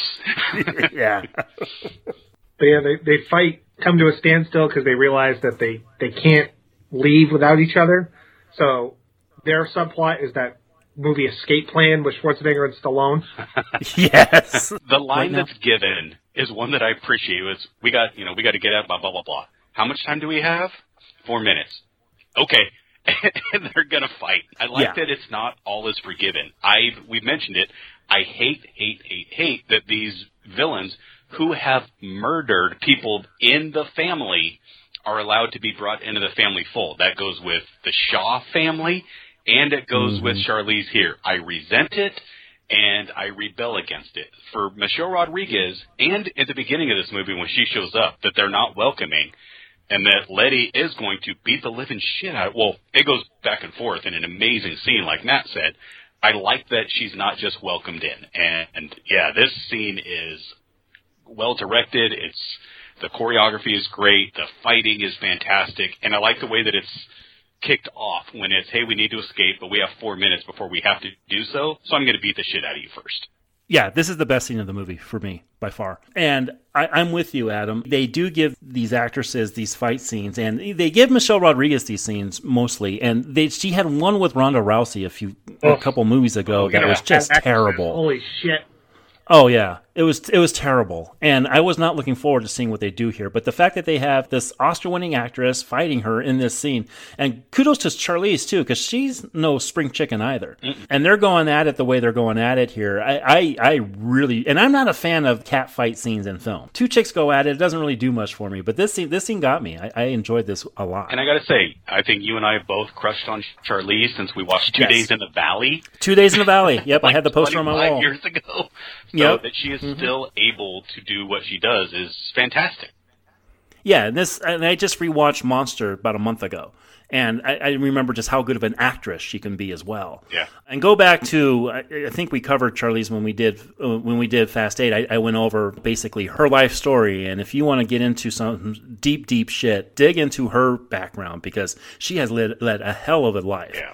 the fact that she has emerged from that and become as powerful as she is in Hollywood is quite a feat. And I like the fact that she is an Oscar-winning actress. I like the fact that she's a successful actress, and I like the fact that she's doing these scenes and she's doing them well. Yeah, very successful Academy Award-winning African-American actress. She's from South Africa, people. She's from South Africa. Now we're just waiting for Marvel to suck her up. They have to recast Kang. They might as well. Oh, shit. No, I was saying she's already, she was in the Doctor Strange post-credit scene. Oh, that's right. She is in. What, she was? Yeah, she's Clea. Clea. She's Doctor Strange's wife in the comics. Yep. Because, you know, Marvel's also about family now, too. Marvel's trying to stay relevant. Let's be honest. Yeah, nobody dies in those movies either. All right. So, as they realize that they still need weapons of some kind, Han takes them to where Jason Statham is, which was the post-credit scene of 9. They fight for 10 seconds, get interrupted, and then Jason Statham leaves the movie. To go film Meg 2. This is another one where if you pay attention to how it is, I don't think Jason Statham is ever shown in frame where it's not an obvious cut and paste with anybody else that's in this movie. Maybe. But I kind of liked the way they handled this. I mean, this was the tease at the end of the last film. And, it's not given too much weight. But the fact that there's a guy in this heavy bag and we're following him for a few minutes and it's just some guy in some whitey tidies and leaves the film, I thought that was kind of fun. It's funny, but I don't understand why. Yeah, it's a Michael Bay thing. We're throwing it in to throw it in, but I found it amusing. I like Statham in the Transporter movies. I don't feel he's ever fit in here with the crew, and I think the damage that, as I said with Charlize, I think the damage that he's done to the members of the crew is inexcusable. But when Han shows up and it's apparent they're going to fight, what do I care? I mean, Shaw is part of the crew. Han's part of the crew. This isn't going to go anyway. It's like the barbecue at the beginning. It's all chicken. There is no stakes to be had. Oh, nice. That was a good one. Is it part of the film, though? Because he's only on their team in 8 because they need him from information. Yeah, that's the only reason. Maybe I feel that because Helen Mirren brought in, so because Mama Shaw is there, I don't know. But he did save his baby, so I guess that makes him okay. Yeah, it's just, and of course though I wish that Louis had shot this, I wish we got a callback to the Transporter and the way that those action scenes were done, because those were so freaking fun, and Statham was at the top of his game with those two, and then that's been it. But it's fun. I mean, it's, plays on Han and Shaw and their rivalry, quote unquote, if you remember that even happened at this point 15 years ago. Yeah. Or I guess Han was killed in 3, and we find out that Shaw did it in 6? The post-credit scene of 6. Yeah. And then he's redeemed in 7 and 8. No, he's not redeemed. He's not redeemed in 7 because he's the villain in 7. Oh, he's the villain in 7 because his brother in 6. Then he's redeemed in 8, where Charlize is the villain in 8, but then redeemed in 9. Fuck. Well, if you remember, he wasn't in 9 because him and The Rock went solo. Yeah, that worked out. Well, I think Shaw made more money than 9 did. Wow. I mean, it helps that was pre-pandemic. True. But yeah, it's just, they should have called this movie Fast X Contract Negotiations, because the amount of people that come and go, like it's New York traffic, like it never stops, and you want to get your check and move along because there's so many spots to take care of. And I will, you know what, I'm going to give it a little bit of an out. I don't know how much of this was filmed over the last 2 to 2.5 years. So maybe some of the filming had to be very limited for certain people. We still did have a lot of production restrictions, in regards to COVID, especially overseas. But yeah, it just feels like everything is segmented. Well, I'm sure some of this might have been shot right after 9 wrapped. Mm-hmm. So you know how, I've said this on previous episodes with the Fast and Furious reviews, how at their worst, these movies are glorified telemundos or Spanish soap operas. That's what you get with Dom and Isabel in their apartment, where they talk about the sister and stuff. I've seen kumquats with more emotion than Vin Diesel. It's so bad. It's terrible. I don't think he cares. Like, I don't think he wants to take an acting class. I don't think he wants to. It's the Stallone factor where he just wants to be the monotone guy who goes through the series and wants to be the sheer presence, and there's no presence. Like, he is just as bad, as you said at the beginning of this, Matt, as bad as ever in this movie. Go ahead, Adam. I'm sorry. I think it's what he wants for that character. I think he wants a Godfather sitting up there. I think he wants Riddick of not saying much and just, walking through. And it's sad because I do think Vin Diesel has acting talent. I think he can be a good actor when he chooses to do so. I think there's been a number of movies that have shown that. I don't think that's what he's going for in this. And part of it, I think, is him trying to let everybody else do their thing. Part of it is what I just said. I think he's trying to be a rock sitting up there just letting everything happen around. Adam, what did we talk about the first half hour of this podcast? He doesn't like being upstaged by anybody.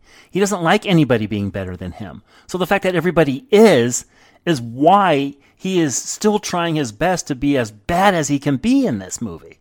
And by this point, I am completely checked out of the movie. Whatever Jason Momoa is not here, I don't care. He does weave in and out. I do think this he's got Statham syndrome. Yeah, there's so much other stuff going on that he's not in it enough. Like, I've picked at him here, but yeah, there's times where you're like, oh man, can he please come back into this? Dom gets arrested after leaving the sister by Jack Reacher. I refuse to call these new characters by their actual names because he's Reacher. And then they're ambushed on the highway. Brie Larson shows up. She gets shot, but remember, everyone can survive anything in these movies, so they just say you're going to be okay. She got Dom's blessing. Instead of being baptized, he throws a invisible shield around you where you cannot be hurt for the rest of this series. Everybody is shot with a high-powered sniper rifle. And she's not wearing armor. No. I mean, I will at least say hers is clearly a shoulder and a through and through, but even when everybody else gets shot, dead chest with a vet like that rifle pierces a vest. Again, the action is perfectly serviceable, but it's nothing spectacular. Like, it's comic booky. Yeah, it's not Mission Impossible, though, where it seems to get better with every movie. I still find it funny, Matt, that you are picking this nit of this movie when this has been the problem with it since the beginning. This has happened every single film, and this is your breaking point. No, my breaking point's already happened, and this is far more extravagant than anything you would get in the first movie. So I push back against your comment that this has been this franchise all along. Okay, since 4. I'd have to think. So yeah, Brie Larson gets taken to a hospital, and Reacher agrees to help Dom. Everyone is told, here's where they're going. We then cut to John Cena and the kid walking through the airport. They get on a plane. Some guys attack them, and there's a fucking jet in the... I guess Q showed up, did his briefing.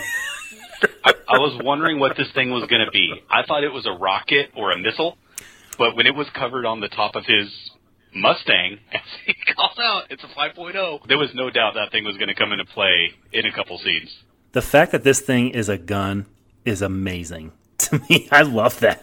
It's the Batwing. He literally dropped the Batwing out of this plane. Uh-huh. This is Tom Cruise in Mission Impossible, deciding that he's going to do that Halo jump. Mm-hmm. It's funny that he's got a decent rapport with the kid. I'm glad it's not the fear of heights. I mean, it's just, I'm like, holy shit. And when it drops out, I'm laughing. I'm like, woo.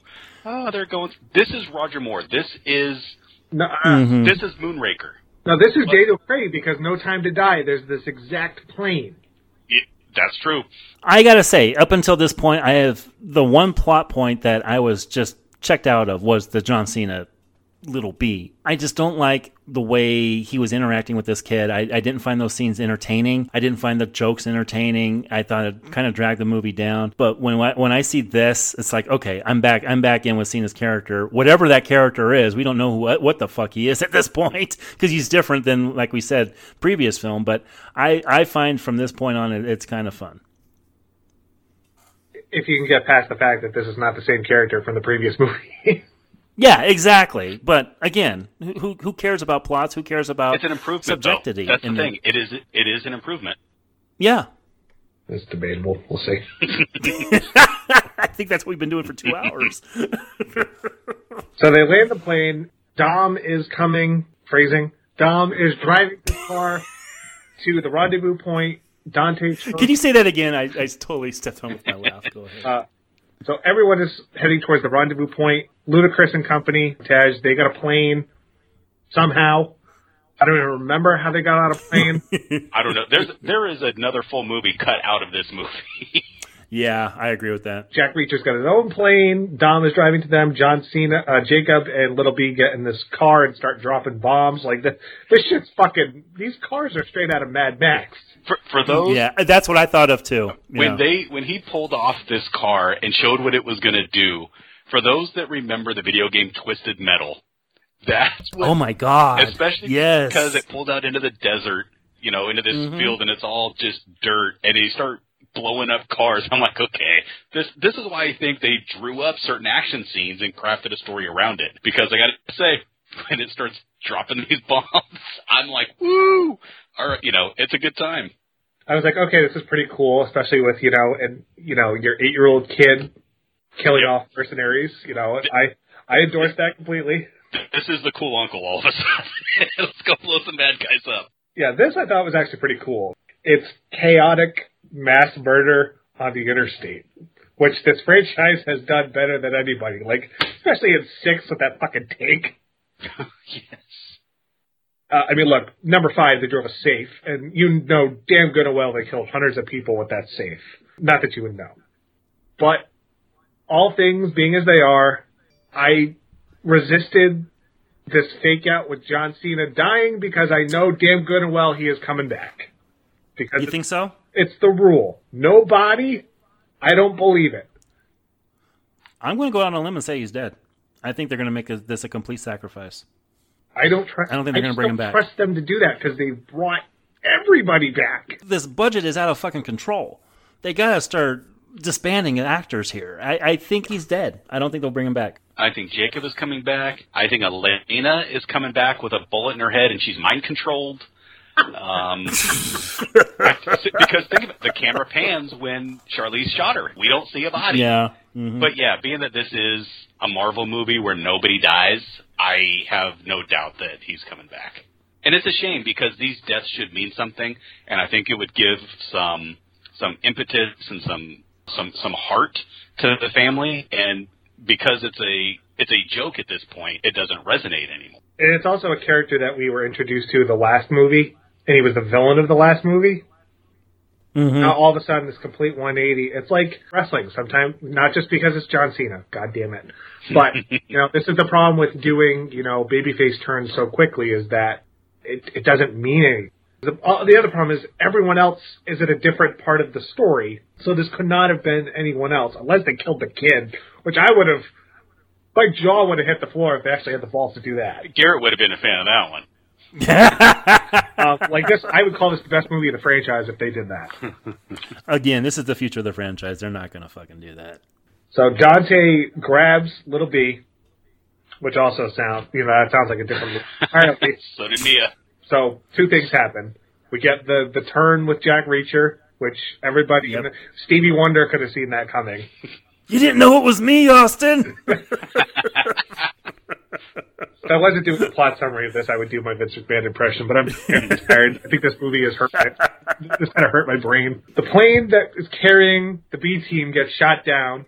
Not that they're fucking dead, because of course not. Oh, wow, they killed half the stars of this movie. No way. More than half. It's everyone except for Dom and Letty. And I want to say, too, for the last leg of this film, I think the special effects of this, up to this point, have been pretty good. In fact, I think they've been almost flawless. Even the scene that you guys hate, the rolling ball scene, I thought that the Raiders of the Lost Ark ripoff. I thought the effects in that were awesome. I think the effects in the final leg of this are atrocious. The CGI is bad. We're going to see Dom getting chased by this missile that is just terrible, terrible compositing. I don't know if they ran out of money in that special effects budget, but this just gets really bad really quick with these effects. I agree. I think a lot of it is solid. And you know what? Yeah, this is really where they show that they're a Marvel movie by the end of it, because the effects house decides to turn into substandard work. Yeah, it's especially late towards the end when he drives down the fucking dam. God! Yeah, that's where. Yeah, it's glaring at that point. I mean, You're right. I mean, this movie has the graphical capacity of at points of Crazy Taxi, especially when you look at the list, because people keep getting picked up and dropped off within 30 seconds. So Dante has rigged this fucking Joker death trap with the 2 semi-trailers coming at him. Oh my God! Which I just want to point out, headbands in this movie were so dumb I almost couldn't even believe it. it is such a big deal that Jason Momoa can remote control things throughout the course of this movie. In previous films, that's what Tej and Ramsey did as well. And they completely don't have them doing like a remote off. Like there should be a BattleBot scene in this movie where it's just remote control cars going at one another. You guys would have hated that. You guys would have hated that. This is a fucking villain who's coming out, pulling out all the stops to get back. Now, the fact that he's going all this way to get revenge on this one dude is pretty remarkable for me. But the theme of this movie, we haven't even touched on this, and yeah, there is a theme with this screenwriting. The theme is fatherhood. The theme is father and sons, exactly. And this is his revenge. This is the way he's getting revenge. And you know what? Again, I have not batted an eye at any of the quote-unquote ridiculousness of it. So when he busts this out, it's like, okay, up the stakes even more. Even though there are no stakes in this, but let's see what they can pull off with this. I did not bat an eye at this. I was not expecting to see giant bombs attached to the side of a dam. I don't know how exactly. I don't know how you get away with placing those and nobody realizes what's going on. But speaking of calling back to shit, they do the thing where they zoom through the car engine and he activates the so we can outrun the bombs. Yep. But the dam still explodes. Damn it. And we don't know the fate of Dom and Little B because that is not the last scene of the movie. Nope. I got to say, because it can't be understated, they drive down a dam. Yep. They go off perpendicular, somehow land at an angle that they the physics for the. I'm glad they call out physics and that they call out. You know what? Fuck it. I'll save it for my end summation. But they drive down a damn dam. Yep. Well, I'm pretty good about not saying stuff in the theater of being that guy because I keep my emotions pretty close to the chest. Mm-hmm. But this is the theater story I wanted to tell. They cut back to Antarctica. All right. You see Lenny and Safa leaving the black site. You see a submarine come up. I can't believe they brought back the submarine. That's what you can't believe they brought back? That's from 8. In this scene? Okay. You know what? Every cameo in this fucking movie got spoiled by the actors and actresses themselves posting it frickin' 2 days before the movie came out. Like it's fucking Superman showing up in Black Adam. So there were no surprises to be had. So yes, the submarine was my big takeaway. God. So you see someone pop up from the top of the submarine. Hand to God, I knew the second cameo. Mm-hmm. I had no idea, but I turned to Alex and I said, if this is Gal Gadot, I will audibly yell, fuck this in the theater. And they zoom in on her face, and I yelled, oh, for fuck's sake. I yelled it. Because it just reinforces that death means nothing. No, Matt. It reinforces that Wonder Woman 3 is not happening. That is what this reinforces. That's the only reason. And according to the guy who plays Han, I can't remember the guy's name, but he had a whole campaign that said, bring back Giselle. He did. Which, for the life of me, I'm on Twitter. I didn't see any of this. And Louis Leterrier did say, we plan on bringing her back. Again, it's the ridiculousness of it. That's what this series is. So, again, I didn't bat any eye whatsoever. Even at the submarine coming up, I'm like, you know what? Did they blow that thing up? I don't remember. I'm not intending on rewatching that movie. But fuck it. The submarine cracked me up because that was, to me, that is the demarcation line in this series, is Antarctica previously or the submarine previously. Them coming up out of the ground in Antarctica popped me huge because the end of one of the Resident Evil films, Michelle Rodriguez and Mila Jovovich are fighting on top of a bunker in frickin' Antarctica. That's but not yeah. the guys you want to compare this to. I wish I didn't know about this cameo, and I wish that on the Thursday that this movie came out, Gal Gadot hadn't tweeted out happy to return to #family. But I also think that she filmed this in the exact same green screen, freaking drape hanging behind her that she filmed her cameo for Shazam. It's just, yeah. I mean, I don't think that Han was blown up and brought back, so I don't think there's anybody that can't come back. Yeah, and she was knocked off a plane at a high speed, hit the runway, and should have been splattered. But we're going to find out Luke Evans was speeding in a car behind that plane, spun the car around, and caught her in the passenger seat. Yeah, because Luke Evans came back. Why can't she? Because that's a fair point, I guess. But I mean, but her death is what gave Han agency, and that's where I resent some of these choices. Yeah, he said, "I'm going to Tokyo because I need to get over this shit." Yep. Which I don't know why, because I've seen her acting. I don't think her dating profile would be as interesting. Look, I'm sorry, she makes Vin Diesel look like a phenomenal actor. I'm going to save it for when we get to Wonder Woman, but I'm not. You've already made it known because we've talked about. We did. Go back and listen to those Fast and Furious shows. I do go on about her acting in those. But yeah, I'm not excited. Speaking of shit that got spoiled. And I knew about. And it really goes to show just money solves all problems. No. Again, it shows that The Rock needs this franchise again. Well, did you see Black Adam? No, I haven't seen it yet. But lucky.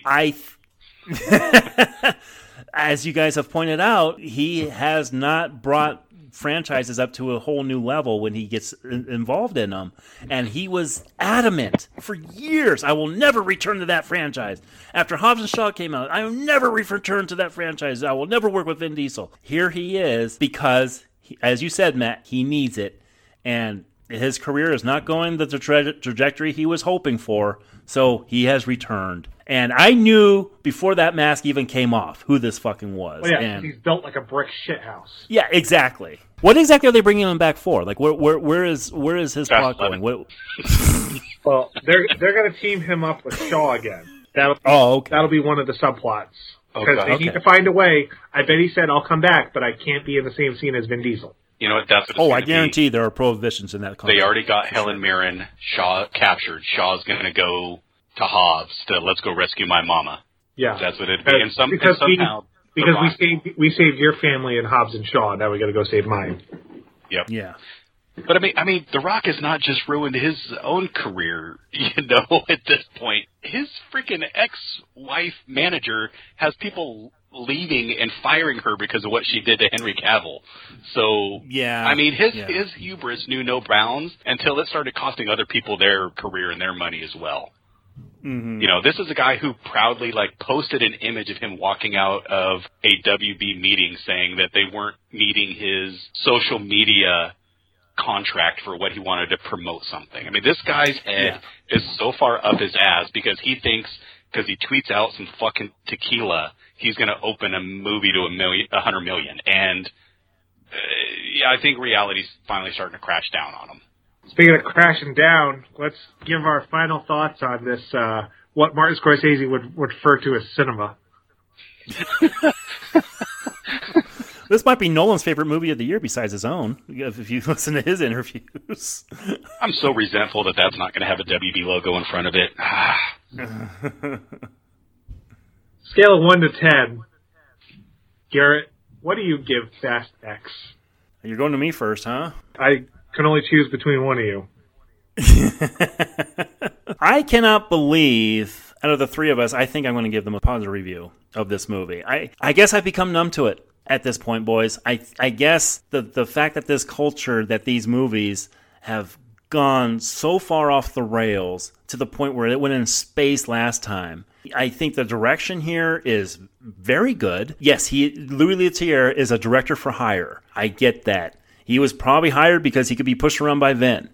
And James Wan was not going to succumb to that. But I liked his action scenes. I really dug the Charlize Theron, Michelle Rodriguez fight. And you know what? This plot you're not here for plots. People aren't coming to these for plots. People are here for some big high-octane action, and you get it here. You're going to get the grounding. You're going to get a race that you loved from that first film, but you're also going to get some pretty insane action scenes, most of which I really went with. The CGI is shoddy. The bringing back of the bad guys just to work for the good guys is just something that it's a trope that are going to keep going over and over and over again. And I would lie if I didn't say that I could deal with less of these actors. But in the end, I am going to go 7. I think this is a very enjoyable film. And for people who want a pretty decent action film to start off the summer, you could definitely do worse than this. 7 out of 10 for Fast 10. It's already starting off with dropping the mic. Garrett gave Fast and Furious movie a 7. I don't think we've seen that since the 7th one. Adam, what say you? I say, no.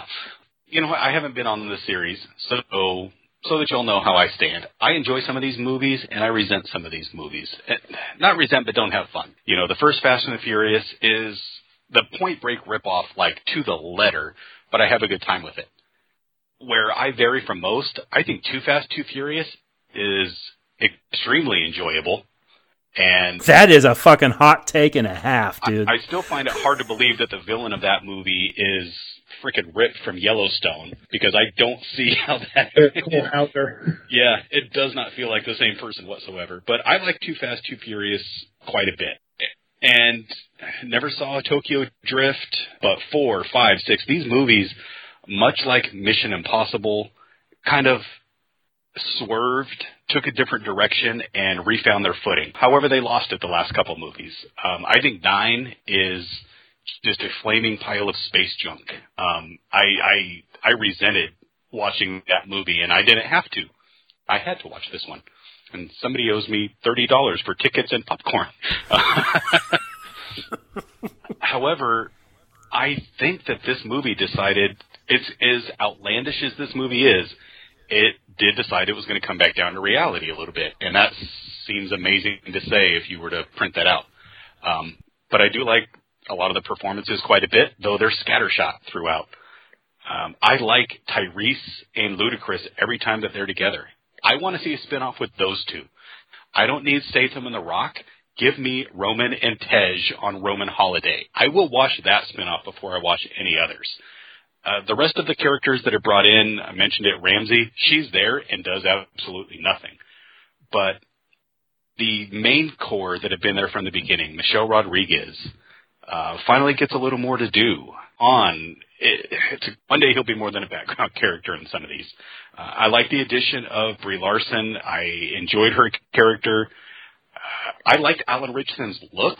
I thought he brought just he brings a physical presence as much as he brings no acting presence whatsoever on screen. This movie is built around 5, 6 action pieces over the span of 2 hours, and they wove a story to tie it together. And in between those action scenes, you can falter a little bit, no problem, reach into your popcorn, go take a leak. But the action scenes are fun, they're engaging. Jason Momoa, and I criticized him at the beginning because I do wish he would have done a little more with the character. Like I said, I don't think acting effeminate is a character, but I do think that he brought something different from a villain standpoint, and I was happy to see that. I had a fun time watching this movie. I am going to pick apart this movie because it's what we do. This movie is stupid. This movie is inconsistent. This movie makes no logical sense whatsoever. You know what? Neither does Endgame. Neither does a lot of movies in the Marvel universe. And that's what this series has now become. This is a comic book franchise. Period. Nobody dies. Everybody fights. Nobody dies. But it's fun. It's engaging. I don't think it can go on much longer with the cast that they have. But if they put more movies like this out, as opposed to 9, as opposed to 8, I'd be there in the theater to watch it, and I'd be happy to do so. Like the music, like the street racing, the fights were kinetic and engaging. The effects work, for the most part, was good up until the very end. So, I mean, it's a movie that's absolutely worth watching, and I would recommend going to see it in the theater. I think this is going to be the biggest blown away thing that Garrett's going to have since the bomb at the Vatican, but I'm giving it the same score. I'm giving it a 7. I've nitpicked this movie apart, but when I'm watching this film, I have a fun time watching it, and I'm happy to have done so. Wow. 2 7s, Goudreau. All right, fan of the series. What do you got? My check engine light is on, I'll say. No, I just think this franchise has kind of gotten away from what endeared me to it in the first place. But that happens with almost every franchise that goes on for this long without a full-on reboot. 5 kind of is that, but not really. I'm kind of hoping we're nearing the finish line. So much of this movie for me felt like they were just spinning their tires. Yeah, I'm with you. Roman and Tej are funny when they're given funny stuff to say, which is not too often in this movie. And again, ever since Dom has become the unquestioned main character, the magic has sort of evaporated for me. I give Momoa a lot of credit for going like this. This is not what I imagined when he was initially cast, but his character doesn't ultimately come across as the end-all be-all villain that they wanted him to be, and are clearly setting him up to be, because I imagine he'll be in the last 2 or 3, depending on how many more we do. But also, the lack of danger makes it really hard for me to, be 100% involved in these action scenes anymore. And I just can't reiterate how much I hate how they have cheated death so many times that the devil would have carpal tunnel syndrome from making deals with all these people. It's become, Adam's point, a superhero franchise, but this is turning more into the Snyderverse than the MCU for me, as far as enjoyment. And look, Marvel's not in a good spot for me right now, really, especially with Guardians 3 being the finale for characters that I do actually like, now that I'm probably not going to see them again. I'm a little bummed out with who's left over. The new characters that are here, outside of Momoa, terrible additions. Just because it's like they're trying to offset just how boring Dom is as a main character, and no one is either allowed to be on his level or brings their actual A game. Kurt Russell's absence is sorely missed. I wish Statham was in the movie more, but, the Meg 2, I guess, was his priority. Is this the worst film in the series? No. I don't think it is. I still think 8 is worse. I think 9 is worse. But I'm starting to see the seams are starting to show, and they really got to get a better punch-up writer on these. I'm sorry. I'm going to go 5 on the Fast and Furious scale. It's okay. It is what it is. It didn't make me angry, but I just wish that they would, I think the production history on this one, as far as the turmoil and maybe some of the COVID obstacles with people being shot in different scenes, I think Adam's theory is actually very well warranted. There's parts that I do like, but as a whole, I don't think this is going to be one of the entries I go back to a lot. So speaking of, where do we go from here? Well, before you do that, I do want to say... Wait, so what's the actual number? 5. Oh, okay. Okay. Sorry, I thought you made a reference to Fast 5 times. I'll say this. I'll give you this much, Matt. The new things here will never outshine the old things. I don't think the series is going to thrive on the nostalgia associated with it for this next at least 1, maybe 2 films. And so I don't think they'll ever outshine, although Momoa came close. Also, I do want to say, I think this review has pretty much been my observation in that people who grew up with this franchise and really enjoyed this franchise are not real big fans of this movie. Those who haven't really been endeared to it have enjoyed this movie, and that's exactly how this review went. So I find this review very interesting in that it fell exactly in that category. Vin Diesel said, this is just a level of bullshit I can't believe he said, "What gets harder about the films is the work off-screen. It's hard to continue mythologies. There's a reason why Tolkien stopped writing after a while." I could not believe it when I read that fucking quote that he compared this to Tolkien. No, this actually makes more sense. Sorry, anybody who wants to know my thoughts on the Lord of the Rings books, there you go. Tune in next year. Well, we're going to get to him eventually. Vin is one giant ass nerd, and I think that's where that's coming from. As far as what's next, I mean, it all depends on the box office. At the time we're recording this, it has made what, 80 mil? Has it cracked 100 yet? No, I think it's 90 in the U.S. But 90 in the U.S. But globally, it's at about 400. But there's a lot of movies coming out the next couple. Like every week now, we're starting to get into it. Yeah, now the summer movie season, like pre-COVID, is back. I mean, we're 2 weeks from The Flash coming out, and supposedly Stephen King says that's the movie of the summer, even though Boogeyman comes out the week before. Did he really? Oh, he loved The Flash, which... Wow. Go back to my thoughts on Stephen King, everybody. Yeah, we're going to get there. In fact, we're going to get there next week, aren't we, Matt? Yeah, that's the next new release we're doing, because I'd rather watch Spider-Verse, to be perfectly honest. Ditto. I will be. Vin Diesel also said he wanted Robert Downey Jr. to be the villain in the next movie. I saw that, yeah. I could see Downey deciding he was going to do... I could see him deciding he's going to come play. I think it'd be fun, because he hasn't played a villain outside of... I mean, look, Tony Stark is he's the big MCU villain. Like, people need to realize that. Like, you ever seen Natural Born Killers? Oh, that's one of my favorite movies. Yeah. Oh, I said it's been a while since he played the villain.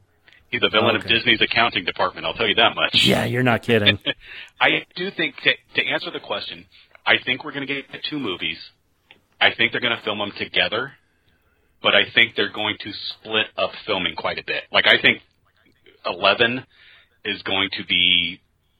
I think we're going to have less and less of a team-up movie as opposed to everybody having small scenes across the globe. And I think 13 is going to, or 12 is going to bring everybody together for the mass finale. But I think nobody comes back. I think Luke Evans comes. I think everybody comes back for that one. And they have confirmed Leterrier is doing the next one, and they're bringing in Christina Hodgson to write the script. Oh, so is there anything she doesn't write right now?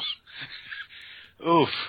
She is going to do a Fast and Furious movie? Well, she did a Transformers movie. She did Bumblebee. Yeah, she did. She did the best Transformers movie. Yeah, that's fair. She did I haven't been on that franchise. I could say that one. She did the best Transformers. But didn't she also do Dial of Destiny? She's one of 8,000 writers on that. Yeah, true. Mm-hmm. We're reviewing that in over a month. Please be good. Please be good. I know. But yeah, so we're gonna put the family back in the Corona box and put it in the fridge for a couple of years. What do we got coming out after this? Well, we got a couple new releases. The Boogeyman is the big one because it's just pure coincidence that we did Night Shift around the same time as another big screen adaptation is coming out.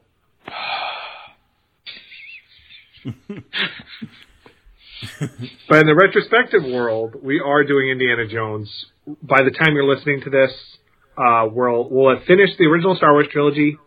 We're staying on Endor briefly, but after that, we're going to Indiana Jones.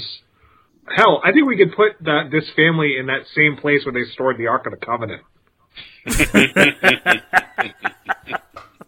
Yeah, so we'll be doing Caravan of Courage and the Battle for Endor.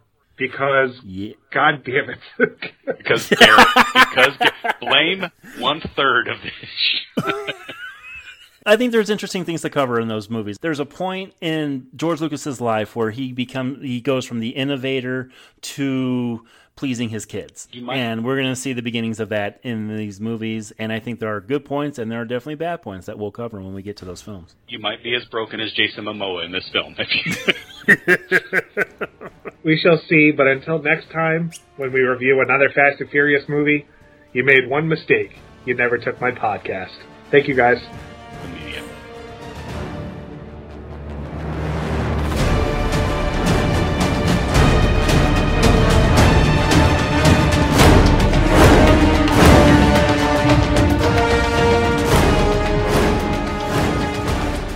Got that little stardust in your eye, huh? Little birds floating around a little bit. Thank you for listening to this episode of the 3 Men and a Retrospective podcast. It don't matter if you win by an inch or a mile. Winning's winning. Join us next week for an entirely new review.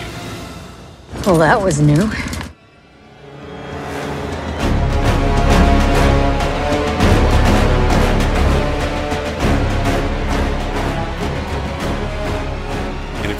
hear Garrett and Matt review the rest of the Fast and Furious saga, head on over to bingemedia.net and click the Aftertaste tab.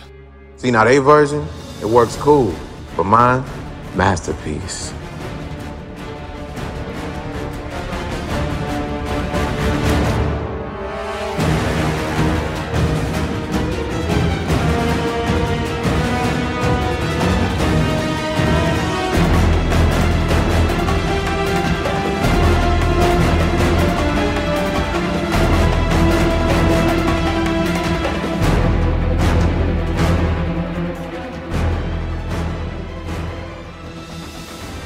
Look, I don't know why you're here, but I really think you're over your head.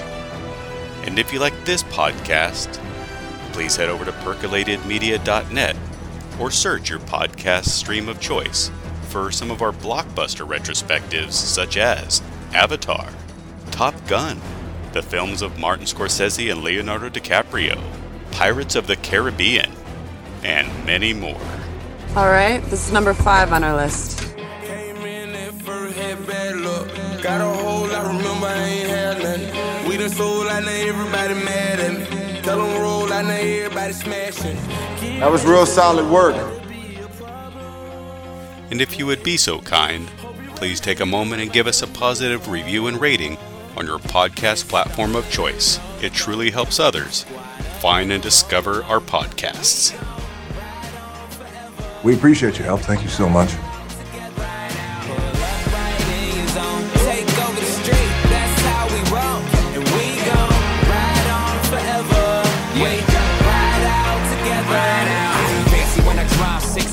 Driveway, cash in the driver door, spinning, do it my way. Feature like a matador, fresh off the catalog. One fall, we all fall, crew like dominoes. Paper chase by my nose, saw my dogs riding smoke. Will somebody tell Captain America here that requires clearance?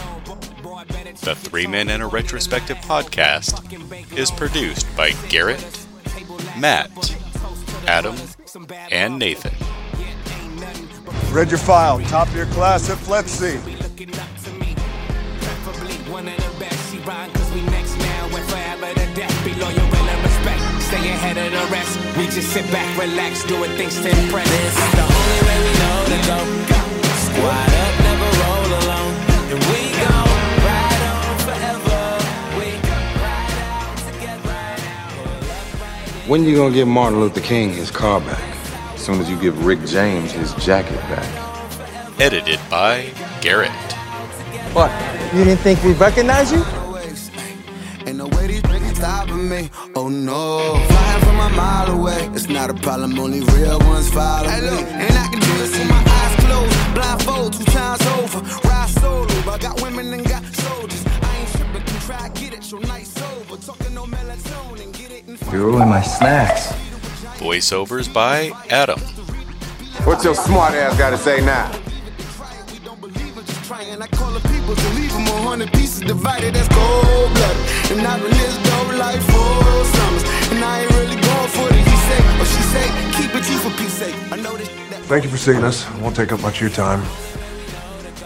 The 3 Men and a Retrospective podcast is for review and discussion, and all clips, music, and audio cues are used as such. Sound like a whole lot of vaginal activity to me. Each one teach one. Motivate each one to be shine. Just another statistic. I do this, and that. If you wanna get specific, I'm just trying to make my day go quick. For me and my day, one hit right You have reached your destination. Goodbye. For the amount of stuff we're going to talk about for the next hour, maybe hour plus. I can't believe you're giving a disclaimer before Fast 10. Fast 10 in, folks. They should have called this movie Fast 10 Your Seatbelts, and I'm pissed they did not. You said that in Fast 9, and we all were laughing at that. That was a great... I can't believe they didn't do that, honestly. And here she is just here as a plot device to get Letty and Cypher in the same spot. God, if she is this bad in Captain Marvel, I am not looking forward to doing that movie. Well, sequel's coming out later this year. I barely fucking remember it, and that sequel looks terrible, by the way. I'm going to say it. I love Kamal Khan in the TV show, but she gets on my goddamn nerves in that trailer. Yep. I can't believe it. But speaking of getting on my goddamn nerves, to show that he's crazy... Picked at him here, but yeah, there's times where you're like, oh man, can he please come back into this? Speaking of coming back in, we get another, well, that part's already happened, because remember, these movies are about family. Dom gets arrested.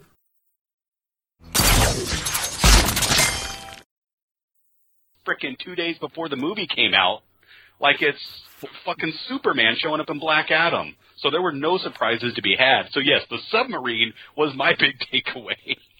Superman's in Black Adam? God damn. Okay. All right, move on.